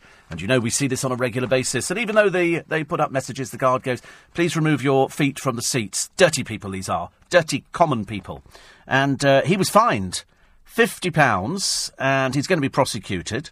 It's a 127-year-old act. It makes it an offence to interfere with the comfort of others, and putting your feet on the seat is for dirty people, dirty, scrubby people. And he was hauled into court over it. He pleaded guilty. Of course he would be. They've got it on CCTV. Got them on the trains, and they go, get your feet off the seat. Told you about it. So he got fined £50. He comes from Ringwood. He was caught with his feet up on a Merseyrail train in Liverpool. He said, I was trying to be comfortable. Well, don't travel on a train then. Go and get a taxi or something like that, you know, and you try putting your feet up on their seats. They won't like it either. He said, suddenly some official said I shouldn't have my feet on the seat. I had to give him my details. The next I knew about it was when a letter was sent to my boss saying I had to go to court. So he made 2 court appearances, which must have cost several £100s, before he was fined £50 by JPs in Bournemouth this week. Somebody from the Taxpayers Alliance says this is bonkers and a waste of taxpayers' cash. I don't think so. I don't think it's a waste of taxpayers' cash at all. I think it's absolutely right. This person should have been fined £1,000. I'm sick to death of seeing dirty the Taxpayers Alliance. A bonkers thing and a waste of taxpayers' cash. Well, I tell you what, let's have them come round and break into your place and put their feet up on the settee. You wouldn't like it, would you? It's not nice. I don't want to sit next to somebody. It's like people who sit there with their music playing loudly. Oi, turn it off. Try and remember there's other people here. It's not just about you, thank you very much indeed. So, no, I think £1,000 fine would have been better. £50 wasn't enough. Kate in Epsom says, as I had to trek north to Peterborough yesterday, I had to learn a new skill. I downloaded the LBC app and there you were. A ray of light in the darkness. Love it. I love it. Yes, we are a ray of light in the darkness, which is good. And another one here. Kath says... She says here, I mean, she's quite clearly a bit deluded, I'm afraid, because she says, not a good wedding unless it all finishes up in a fight. And then she writes another one saying, get the message right, you could get me into a row. What? No, I think we put you out of your misery. It's easier that way, isn't it? No point in trying to discuss that with somebody who can't remember what they've written nowadays. But that's the trouble, you see. I get the people in the aftermath of medicine handout in the homes. I've never been to a wedding with a fight. No, I have to be honest. I've never been to one myself, actually. But, quite common in certain situations, I believe. I should imagine the people who are running the venue are going, oh, not another one of those dreadful weddings. Also, here they go, the Beckham family out. They think it was a group getaway. And this is Gordon Ramsay and David Beckham. And there's also some other people there, Holly Ramsay, Megan Ramsay, Tanner Ramsay and Victoria Beckham. So you see Victoria wearing the obligatory hat. And then they've got Jack Ramsay, Romeo Beckham, Brooklyn Beckham and Harper Beckham. That's lovely, isn't it? And then Cruz and Matilda Ramsay. So it's the Beckhams with all their children and the Ramsays with all their children going on holiday, which is what they do. Luckily, you don't have to put up with the families because they're way to the back. Victoria wearing her trademark hat, but no sunglasses. Obviously, the first time she's been, I'm surprised she's allowed them to photograph her, actually, without sunglasses, because generally speaking, it sort of masks a really... the eyes are the sort of the entry to the soul, aren't they? And because she doesn't actually look that great with her eyes, because now she's got to that stage where she's getting on a little bit. She's no spring chicken anymore. We're heading into the 40s. Not so good, not so good. According to the Daily Mail today... pupils are now going to face a timetable shake-up to accommodate fasting Muslims. Sit the exams early to fit in with Ramadan. Hundreds of thousands of teenagers will have to take key exams earlier than usual to help Muslim pupils fasting for Ramadan. The GCSE and A-level schedule has been rearranged so that some exams in key subjects are clustered before the start of the Islamic holy month. Where maths and English tests do fall during the festival, a larger number than usual are being held in the morning. That's to avoid disadvantaging fasting pupils who can suffer low energy levels in the afternoon. Well, surely that must have been going on for years. First year I've ever mentioned it on the programme. But I'm assuming they must have sort of perhaps they're doing it at different times now. Because they've never mentioned it before. Why would they want to mention that now? All of a sudden, they sort of mention it like it's just come around. It was terrible. Martin in Rotherhithe says about the girls in the superglue, horrible people. Yes, they were. But of course, I mean, they're so dumb. That's why you sort of think to yourself, they're not the brightest pennies in the box. They must have realised that McDonald's have CCTV cameras, towns have CCTV cameras, everybody's got CCTV cameras. I told you before, we have 16 at home. 16 cameras recording permanently. In case anything happens. Oh, absolutely. Oh, God, you've got to protect yourself on your property. It was like I was telling you about the shop in Twickenham, where we had the trouble with the wheelie bin, where the bloke working in there just walked off with it. Yesterday, he was seen spitting outside the shop. Not exactly the best bit of news. But anyway, now the shopkeeper, Manmeet Singh, has been found guilty of scooping I've never even heard of the word scooping before, apart from ice cream. A 13-year-old boy's groin in Twickenham in this off-licence, Bubbles, and so he could go to prison for a year because it was caught on CCTV. Up until then, he was pleading not guilty. It wasn't until they showed him the things that he changed his plea to guilty. They reckon it could be a year and also could face losing the liquor licence for Bubbles. It's one of these places that stays open quite a long time because they've served underage people. It's quite a common thing nowadays. I don't think it's as unusual as we think it is. And you get somebody who goes in there and they're buying booze and fags for their friends outside. It's only because they look the oldest and these people know they're underage. They know they're underage and they continue to serve them. And so then it's up to the licensing to decide whether or not they take away the licence for that particular shop. To be honest with you, I mean, you couldn't go into any of the big supermarkets and buy booze if you were underage, but some of these corner shops will sell to people. Meet TV's best exotic golden oldies. I don't know if you ever heard our interviews with some of the stars of the Best Exotic Marigold Hotel, which I thought was a super film. But they've recreated it again. And it's not the first TV show to do this, but this is following the fortunes of a group of ageing expatriates. The idea is to put all these people together and decide whether or not they could actually have a retirement. So they've come together with a group of people. And the people that they put together are Miriam Margolyes, 74. Funniest lady around. Seriously, does an excellent one-woman show. Former Doctor Who Sylvester McCoy. Wayne Sleep... Oh, sorry, he's 72. Wayne Sleep is 67. Patty Boulay is 61, so she's a relative child. Comedian Roy Walker is 74. TV chef Rosemary Schrager, 64, at least, probably just around the waist. Ex-News reader Jan Leeming, 74. And Bobby George. Oh, God, that's the one dripping in that cheap jewellery. It looks horrible. And so they're going to set up home in India. They spent 3 weeks in September living together in a private mansion in Jaipur. And they had to they had to learn Hindi. They tried elephant riding, yoga and stuff like that. It's quite a new premise, actually. Jan Leeming, mad as a barrel load of frogs, I'm afraid. Miriam Margolyes, quite mad, but utterly delightful and beautiful. Bobby George, just one of life's little irritants. Rosemary Schrager. They used to put her on the Alan Titchmarsh show all the time. And I was never a fan, actually, then. Roy Walker... 74, doesn't seem possible. But as I say, Patty Boulay is a child in this one, and Sylvester McCoy. But it's nice to see people growing old disgracefully. I quite like the idea of growing old disgracefully and being like a Victor Meldrew character, but at the same time keeping your brain very, very active. Still to come, the actress Tandy Newton's fury over a racist statue. But is it a racist statue? You'll have to make up your own mind on this one. She obviously thought it was. And Starbucks are now investigating how it ever came to be in there in the first place. But I'm assuming whatever goes into a Starbucks store doesn't have to be approved by... Don't they have managers that go round and supersede and say, what are you doing here? OK, this is what you're doing. You've got to follow policy. I'm assuming that's how it works. When you hear about this, you might change your mind. You might not be, familiar with how these people operate. But she saw it and she was horrified. Absolutely horrified. So we'll tell you about that in a moment. It's now 6:45. Steve Allen on LBC. Morning, everybody. It's 11 minutes to 6. Doesn't make any difference, does it? You're going to work at the same time every day. Although every day I see people running. People get off the train at Waterloo, trying to get to the barriers before everybody else. I don't know why. Well, I mean, are they late? Why didn't they get an earlier train? But I always enjoyed getting on the train. I find the train a fascinating experience. It was lovely whenever he was on holiday over Christmas. Everything was empty. It was quite delightful. And you could sit there, you could have a whole train to yourself. I could practically go and drive the thing. Now, of course, it's packed going in and out. And my trick is always find the carriage which has got the seat which is separate for everybody else because they use it for wheelchair people. But, of course... most of the time, there's not a wheelchair on the train, so you're fine with it. And so you can always sit there and people stand around you. And, of course, gone are the days of you sharing your seat with somebody. If somebody's standing in front of you, you tend not to look at them. You just look at the floor, but at least you get a seat for the whole journey. That's always good fun. Ian says, I listen every morning to your show. Pardon me, you're ruthless. I love it. And Julie reckons children never fast during Ramadan.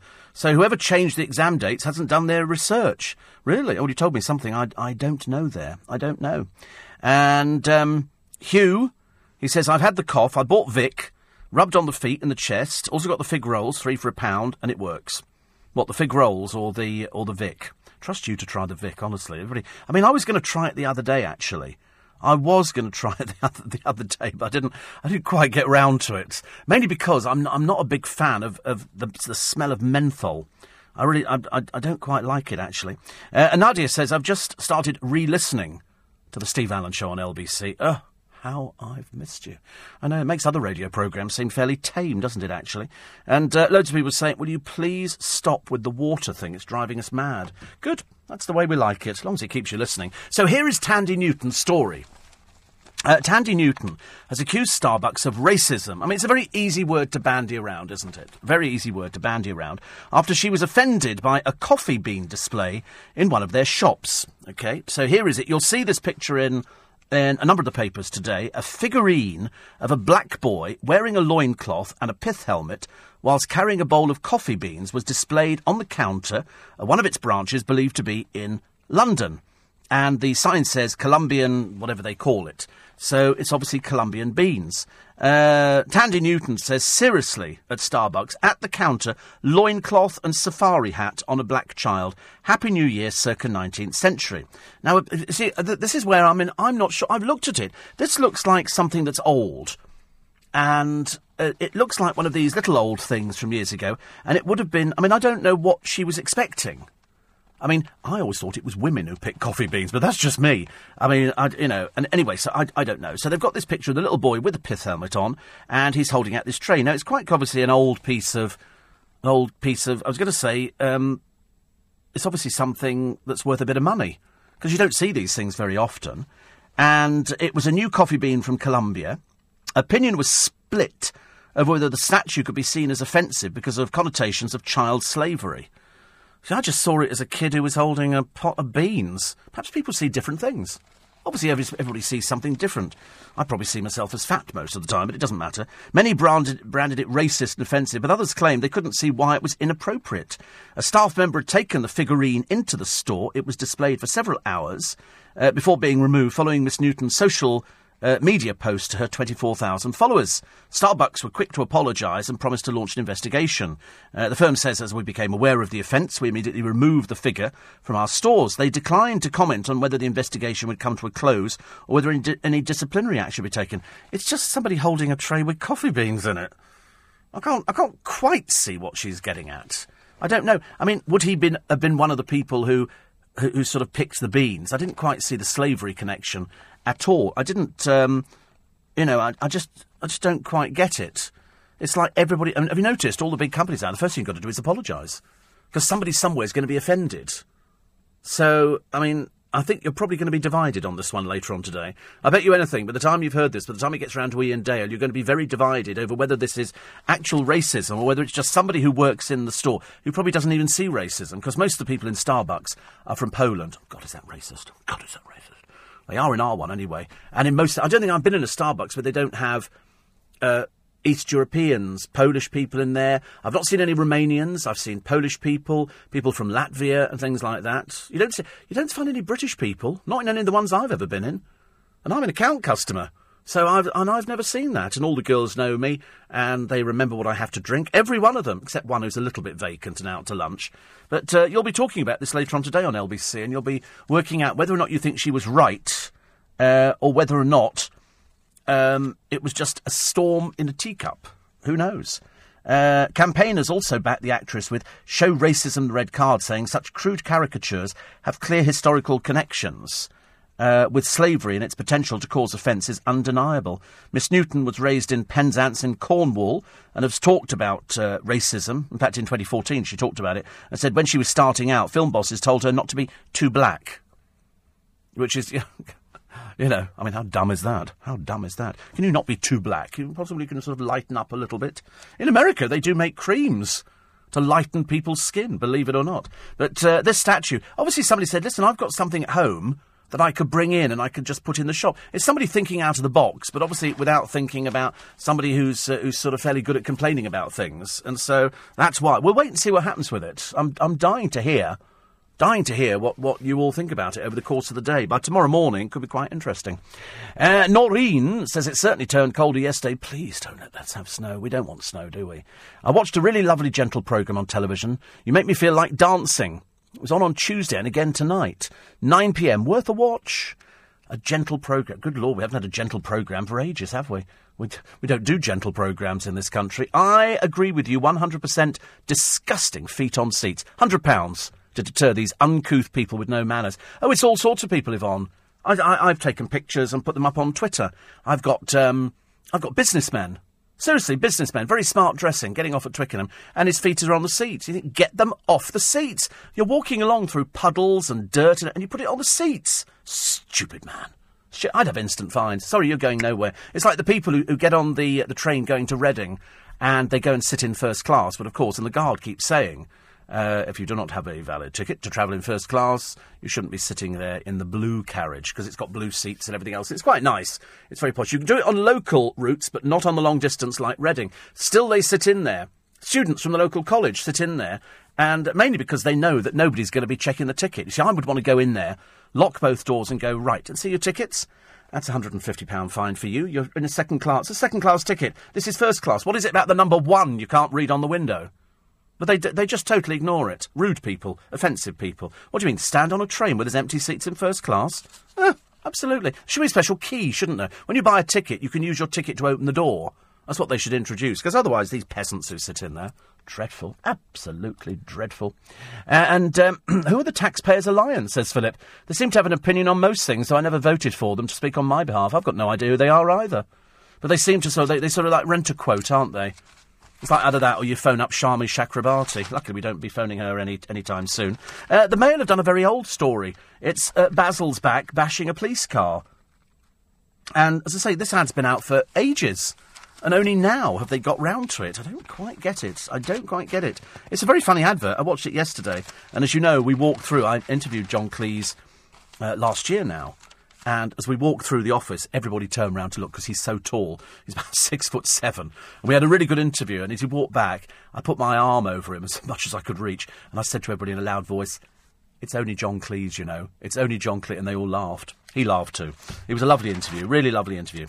What else we got? The generation of sad and lonely children, ladies. There is one woman, she's asked for friends for her son. Her other son committed suicide because he was lonely. And I don't think anybody should be lonely. He was bullied at school. And of course, you know, if you're lonely and you get bullied, what do you do? What do you do? Nobody wants to talk to you. It's very difficult. Little children don't understand bullying. They just know it makes them very sad. And so now we've got a generation which I think could trigger a plague of low self-esteem of people who don't have friends. So this mum wrote on social media, "I'm looking for somebody to be a friend to my son." You know, he wants somebody to play with because nobody talks to him at school. You think that's a dreadful situation to be in. That's like being shunned by everybody. They don't want to talk to you because they go, "Don't talk to him, we don't like him." And it's always the bullies, isn't it, in there? These people should be taken out of school and thrown somewhere else. Definitely. I did like and I did smile at the Comedy Courier, ladies and gentlemen. And this bloke had a parcel which came from, I can't remember what it was. It's a 2-foot wide parcel. OK, so it's a fairly big parcel. And the courier, nobody was in. So he's lifted up the doormat and he's put the parcel underneath the doormat and he's put the mat back on top of the thing. And he's put the note through the door going, "Parcel under mat." Seriously, there's a picture of it. It's the funniest thing ever. It's the funniest thing ever. You know, like nobody's going to go, "Oh, I can't imagine where the parcel's gone." Where's the parcel gone? It's under the mat. Not with the next door neighbour. It's under the mat. And that's what I like about this country. There's so many stupid, balmy, bonkers things that go on that when you get something like that, you just can't help but laugh, really, can you? Because you think nobody could actually be that stupid. And you go, but they are. They are. People are that stupid. They just don't understand about it. Steve, I do remember the picture of the little Colombian boy. It was an advert for coffee in the 50s and 60s. Why would anybody be offended, said Tess. I think because that was as you say, that was the 50s and 60s. Nowadays, there was a name for these they were called, and they are called, little boys that hold candelabras and stuff like that. I think they're called blackamoors. And you can buy them. They sell them in Selfridges and Harrods. And people in posh houses have them at the foot of their stairs. And they're little black boys holding huge candelabras or all sorts of things. To be honest with you, I thought they were quite beautiful, but just me again, I'm afraid. The cricketer who fell to his death after sleeping on the hotel roof, Little Britain robbers. Yep, they've gone to prison. Well, one has, actually. It's Mark and Martin Pick, the dimmest of the dim. And 18 years one of them's got. Soup up your diet. Forgot to tell you about the Elvis guitar, which is up for sale. How much could it go for? They reckon about 340,000, which, as far as I'm concerned, means it's going to go for $1 million. Don't you think so? If you want the perfect jeans, don't wash them. Britain's kindest village racks up 800 good deeds, and we still can't work out if Cheryl What's-His-Face's marriage is on the rocks. Who knows? LBC. On. This is LBC, leading Britain's conversation with Steve Allen. Tweet at LBC. Text 84850. Steve Allen on LBC. Morning, everybody. It's Thursday, the 7th of January. According to the papers, red wine is now not good for you. Only a short while ago, I was happily telling you that red wine's better for you than white wine. Now it turns out not true.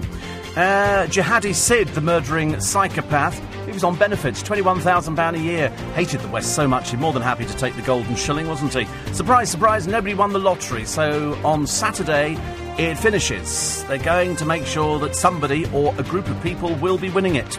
Tom and his partner dive in. Amy Winehouse's mum says her daughter had Tourette's. Why is the BBC peddling Lady C's poisonous poppycock about the Queen Mother? She didn't know her, she didn't know anything about her. She's just desperate to try and make a name for herself, and we've had enough of her already. And Holly Willoughby bids FHM a fond farewell. Goodbye, thank you. Dated completely. And somebody wrote to me and said about about people who are now offended all the time. You know, people, you can't say anything. Somebody's going to be offended somewhere about it. You go, why can't we? Whatever happened to that old biblical statement, you know, which was, turn the other cheek? Turn the other cheek? I mean, God, if we spend our entire lives, you know, going, oh, we're offended by this, offended by that, you're not going to get anywhere, are you?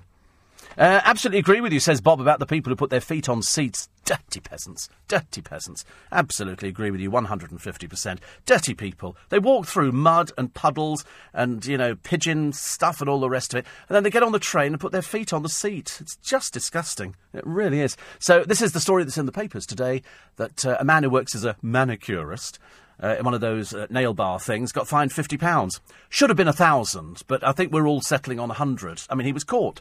I wish they'd had more people travelling on the trains. I wish they would employ more people to walk the trains and find out some of the things that people are getting up to. Dreadful, really. Dreadful. What else we got here? I'm trying to get as many of these in as I can. A tall boy, I think you'll find, Brian, is a piece of furniture. That's a tall boy, isn't it? I think so. I'm pretty certain. One who says, again, Stephen, the problem with the world today is that everybody is looking for a reason to be offended. Yeah, I mean, it is, isn't it? You can't... mind you, somebody else called Steve says people who put their children in shopping trolleys to push around the supermarket are worse. That's where your shopping goes. I know, the worst thing is there's a sign on the trolley. It says, do not put your children in there. They totally ignore it. It's like the thieving mothers who go round. You know, they open a packet of crisps, give it to the kid while they're going round. No intention of paying for it. They thieve. And 84850, steve at lbc.co.uk. And Declan says, he says, I got Vic to rub my feet last night and put fig rolls in my socks. I coughed all night. These old wives' tales never work. Actually, the funny thing is, I still think it's a placebo.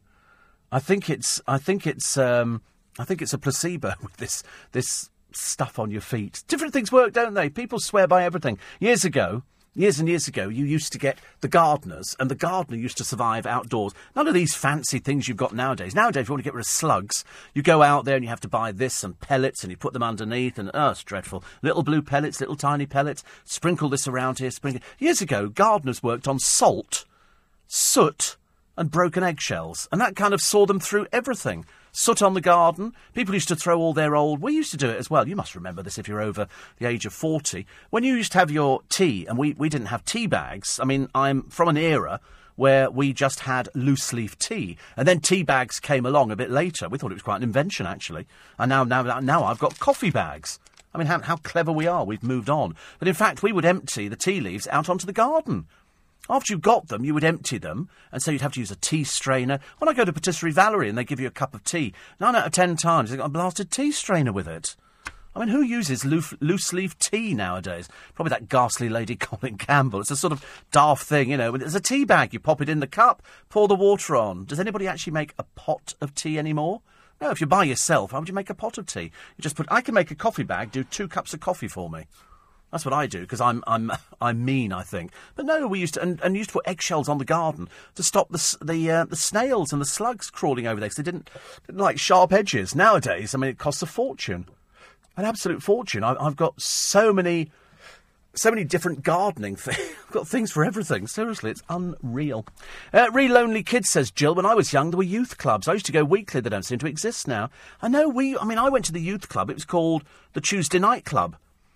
And, of course, it operated on a Tuesday, and it was run by the church. The church owned the hall. The hall is still there. When I go back home on odd occasions when I feel like a trip down the motorway in the car, if it's sort of a nice day, I think I'll go down and have a look and see how the town's changed. I like doing things like that, because sometimes I see people I used to go to school with, but they wouldn't recognise me now at all, because I'm quite a lot older than when I used to go to school. But I go up to the old hall that we used to rent for the Tuesday Night Club. And that was the first place I started DJing. And we used to get loads of kids up there. And we used to sell bottles of pop and packets of crisps. And it was great. My friend Charles Street and Terry Hackwill, we were all part of this, and loads of other people. And they're still around. Sarah Pittard, as was Carol. You just remember everybody. You remember it because they were the people that you went to the youth club with, and everybody went out with people in the youth club. It was lovely. Now people don't have anywhere to go. Kids hang around outside McDonald's, outside Kentucky Fried Chicken. They're so bored. They've got nothing to do. They stand outside, they're smoking, and they end up just hanging around on the streets, just being a nuisance. Really, not actually serving any useful purpose. They don't want to go to school. They can't be bothered. I use loose tea, says Maggie. And Joe, here we go, I knew this had happened. Joe in Gillingham says, I'm making a pot of tea as I listen to you. Thank you very much indeed. Worst thing I've ever seen, says Jane, on a crowded train to Manchester, somebody flossing their teeth. Oh, surely not. I hate it whenever I get on a train. It's been my bugbear for years and years. When you get on a train, and it happened the other day, I was on the Reading train, and I'm sitting on there, and I'm sort of staring, and I've been on the phone. I thought, no, now it gets really busy at Clapham Junction. People pile on, and you've got legs and arms and bottoms in your face and all the rest of it. And the woman sitting opposite gets out the biggest bag of makeup, and we start troweling it on. I wouldn't mind if at the end of it they looked any different. But they don't look any different. They look exactly... You feel like saying to them, why did you do that? Should you not get up earlier in the morning? Don't you think it's a bit sort of peasanty to start putting your makeup on the train? I've always wanted to do, as a bit of a joke, get on the train in my pyjamas, set up a shower, and be standing under it, singing away to yourself, just to see, because being Britain, nobody'd say anything. Nobody'd say a word, would it? Everybody's sitting there going, oh, it's very funny, he's having a shower on the train. And stand there and go, la, la, la, la, la, and soap yourself up and everything else. I just wonder if anybody would actually say anything. Perhaps they should do it as some sort of comedy show. I think that could be quite funny. More of your texts and emails coming in a moment. Front page of the Express today. They're all obsessed with look who's going to school already. This is Prince George wrapping up his first day at nursery school. The new diet to halve the risk of getting Alzheimer's. Honestly, if it's not Alzheimer's, it's diabetes. There's always something. And storm-battered Britain is about to freeze as an Arctic blast brings snow and sub-zero temperatures. Woo! Get the gloves out. And the thick coats. You've all got them, haven't you? Big, thick coats and a vest or something like that. Outcry as asylum seekers hit 5,000 in just 1 month. Somebody said the other day, we had a man who's been granted asylum in this country who walked through the tunnel, the Channel Tunnel, disrupting trains. Thousands and thousands of people were disrupted, and they've given him asylum. Kind of makes a mockery of the whole thing, doesn't it, really? One of the papers was saying, this is just ridiculous. Does this mean that everybody else is just going to start walking through the tunnel? They're not going to get stopped, and then they're going to get the asylum. Why don't they just stick them on a train? Make it a lot easier. The world furious. North Korea tests its first hydrogen bomb, so they say. They're not totally convinced by this. They think it could be a bit of a sham. Little bit of a sham. Is he the most dangerous man in the world? Well, he's certainly the ugliest. And that's the North Korean leader, Kim Jong-un. And here he is with his little henchmen standing around him, any one of whom could have been shot dead by the end of this photo session if they didn't kowtow to what he comes up with. He's as barking mad as his father, I'm afraid. And the Village, who has laid claim to be the most kind-hearted community in the country. They carried out more than 800 random acts of kindness. They've done everything, to a smile in the street, to secretly paying for a neighbour's vet bill, giving warm clothes to a rough sleeper, or youngsters painting public benches. So, nice people. They do say, actually, just do one good deed a day, and you will be rewarded 10,000 times. Just, you don't have to give money to homeless people sitting by cash points. They're perfectly able of standing up unless they're disabled, in which case they should be in a chair or on crutches. But they tend not to be. They sit there looking a bit plain. Not any money. Most of them seem to have sort of strange voices. I don't know why they can't talk normally, like, excuse me, do you have any money? Why, have you got any spare change? I'm sorry, why can't you just say, have you got any spare change? They've got a dog down there, and the dog appears to spend most of its time asleep. So, if they stood up and they made some sort of effort, I'd feel more kindly disposed to them. And we did help out over Christmas with people sleeping in doorways. Many of these people have got issues. But, everybody deserves the right to have some sort of life, but you've got to make an effort yourself. You've got to do something. 6:15. Steve Allen on LBC. Morning, incidentally. Ian says, Steve, I once saw a woman eating fish and chips on a train and sipping a glass of red wine. Well, that's ridiculous, Ian. Everybody knows you don't drink red wine with fish and chips. It's white wine. It's got to be white wine, hasn't it? Never anything like it. And somebody called Jeremy wrote to me, bless his heart. He loves skating, hates working, but loves living. And he's only got 8 friends, which doesn't really help life. And he says, I didn't like your peasant comment. There's no need for that.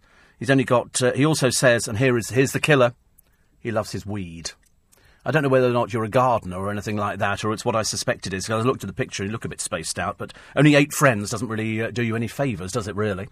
Merle says, putting feet on seats.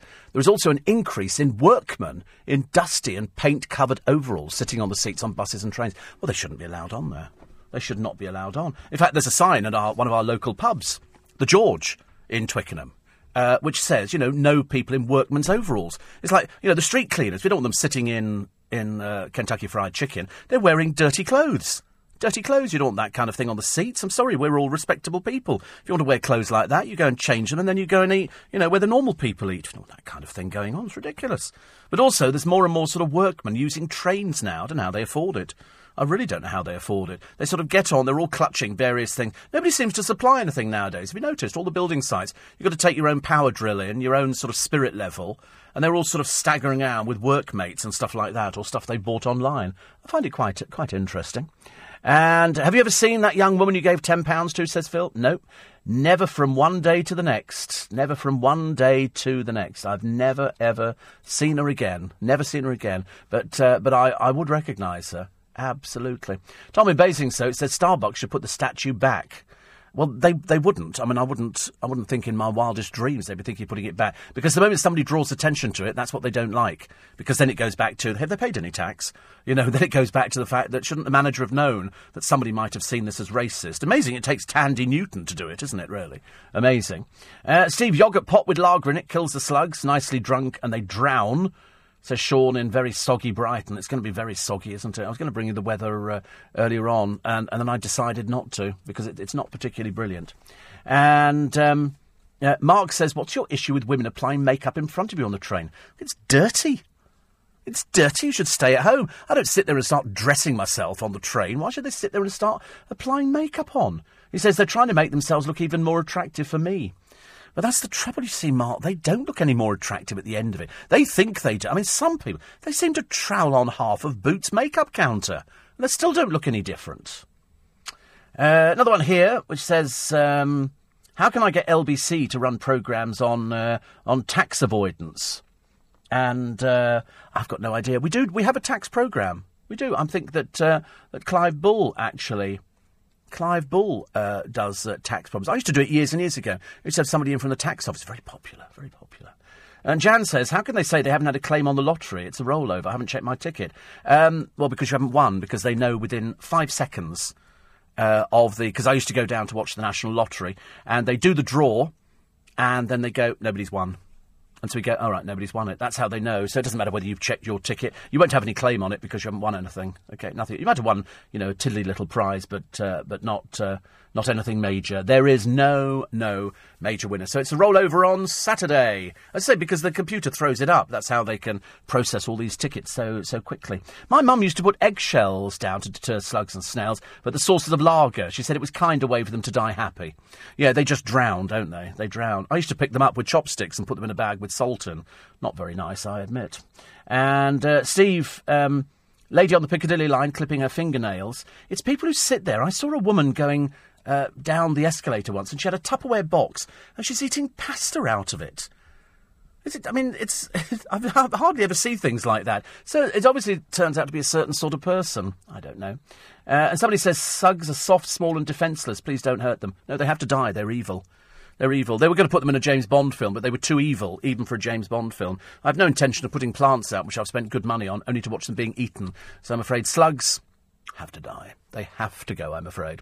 Another one here, very quickly. Let's try and get a few more of these in, just so we can find out what's going on in the world. Oh, yes, somebody was talking to me about the story which came up in the papers of Amy Winehouse and her mother saying that she thought she had Tourette's. And somebody wrote to me saying, well, I don't remember seeing any evidence of this in any of the interviews she ever did. I thought Tourette's, I might have got this wrong, because I don't know enough about it. It's all of a sudden people come out with these words. They sort of swear or something like that. Well, I never saw that from her at all. She always managed to sort of conduct an interview in that sort of way. But I didn't see anything at all like that. I really didn't. Evergreen star Roy Hudd is on top form in a question and answer session for the Lady magazine. And asked what was the nastiest thing that anybody had ever said to him. The actor and music hall expert said, a BBC spokesman told me I should be more like Jonathan Ross. He was then asked if he believed in aliens. Yes, he said, the last one I met who said the above. And what would he like to be on his epitaph? Died 2036, he said. For the record, Mr. Hudd is 79. He was doing pantomime. I think he probably might still be doing it, actually, at Wilton's Music Hall.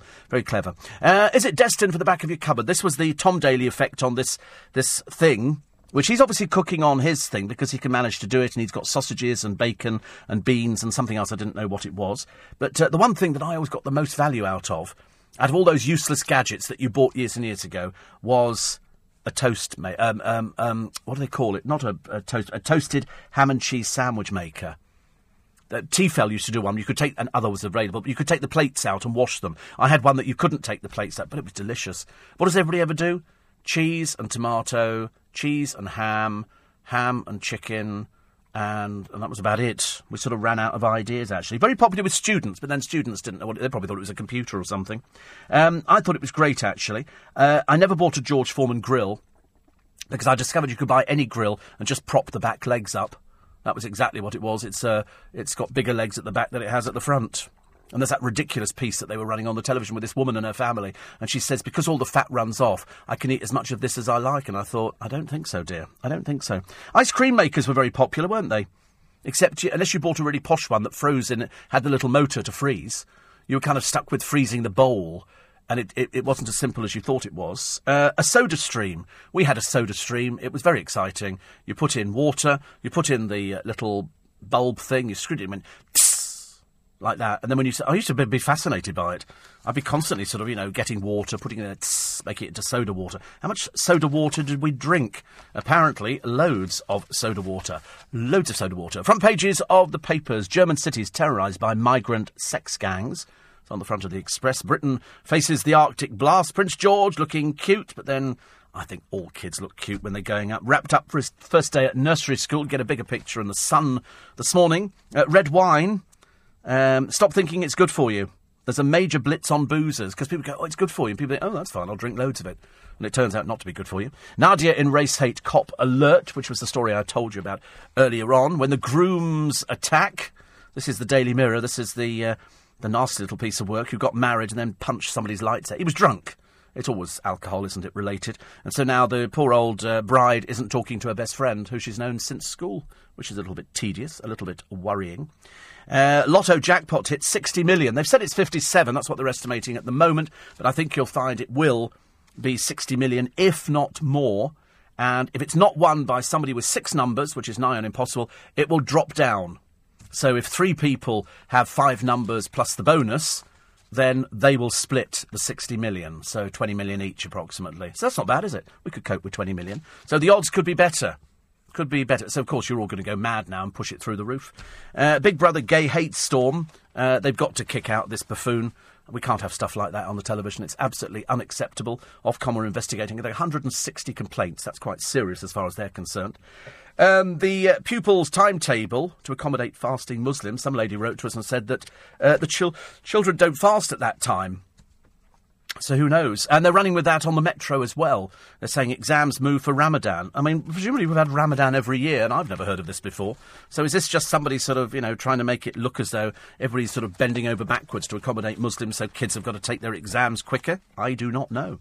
More UK Islamists evade the security services to join ISIS. As long as they're not on benefits, I couldn't care less where they go, as long as they go and they don't come back. And the Corbyn chaos, 3 shadow ministers who quit. That's it for this morning. Thank you very much indeed for your time. Don't forget, we have a free podcast for you up in about 15 minutes. And you can follow me on Twitter. It's at Steve Allen Show. At Steve Allen Show. You can listen to LBC whenever you want, wherever you are. Download the free LBC app for your mobile or tablet and never miss a moment. Leading Britain's conversation at 7, Nick Ferrari at breakfast. And this morning you have the delights of Quentin Letts looking at the papers. Coming up next, though, Lisa Aziz with the morning news. This is LBC.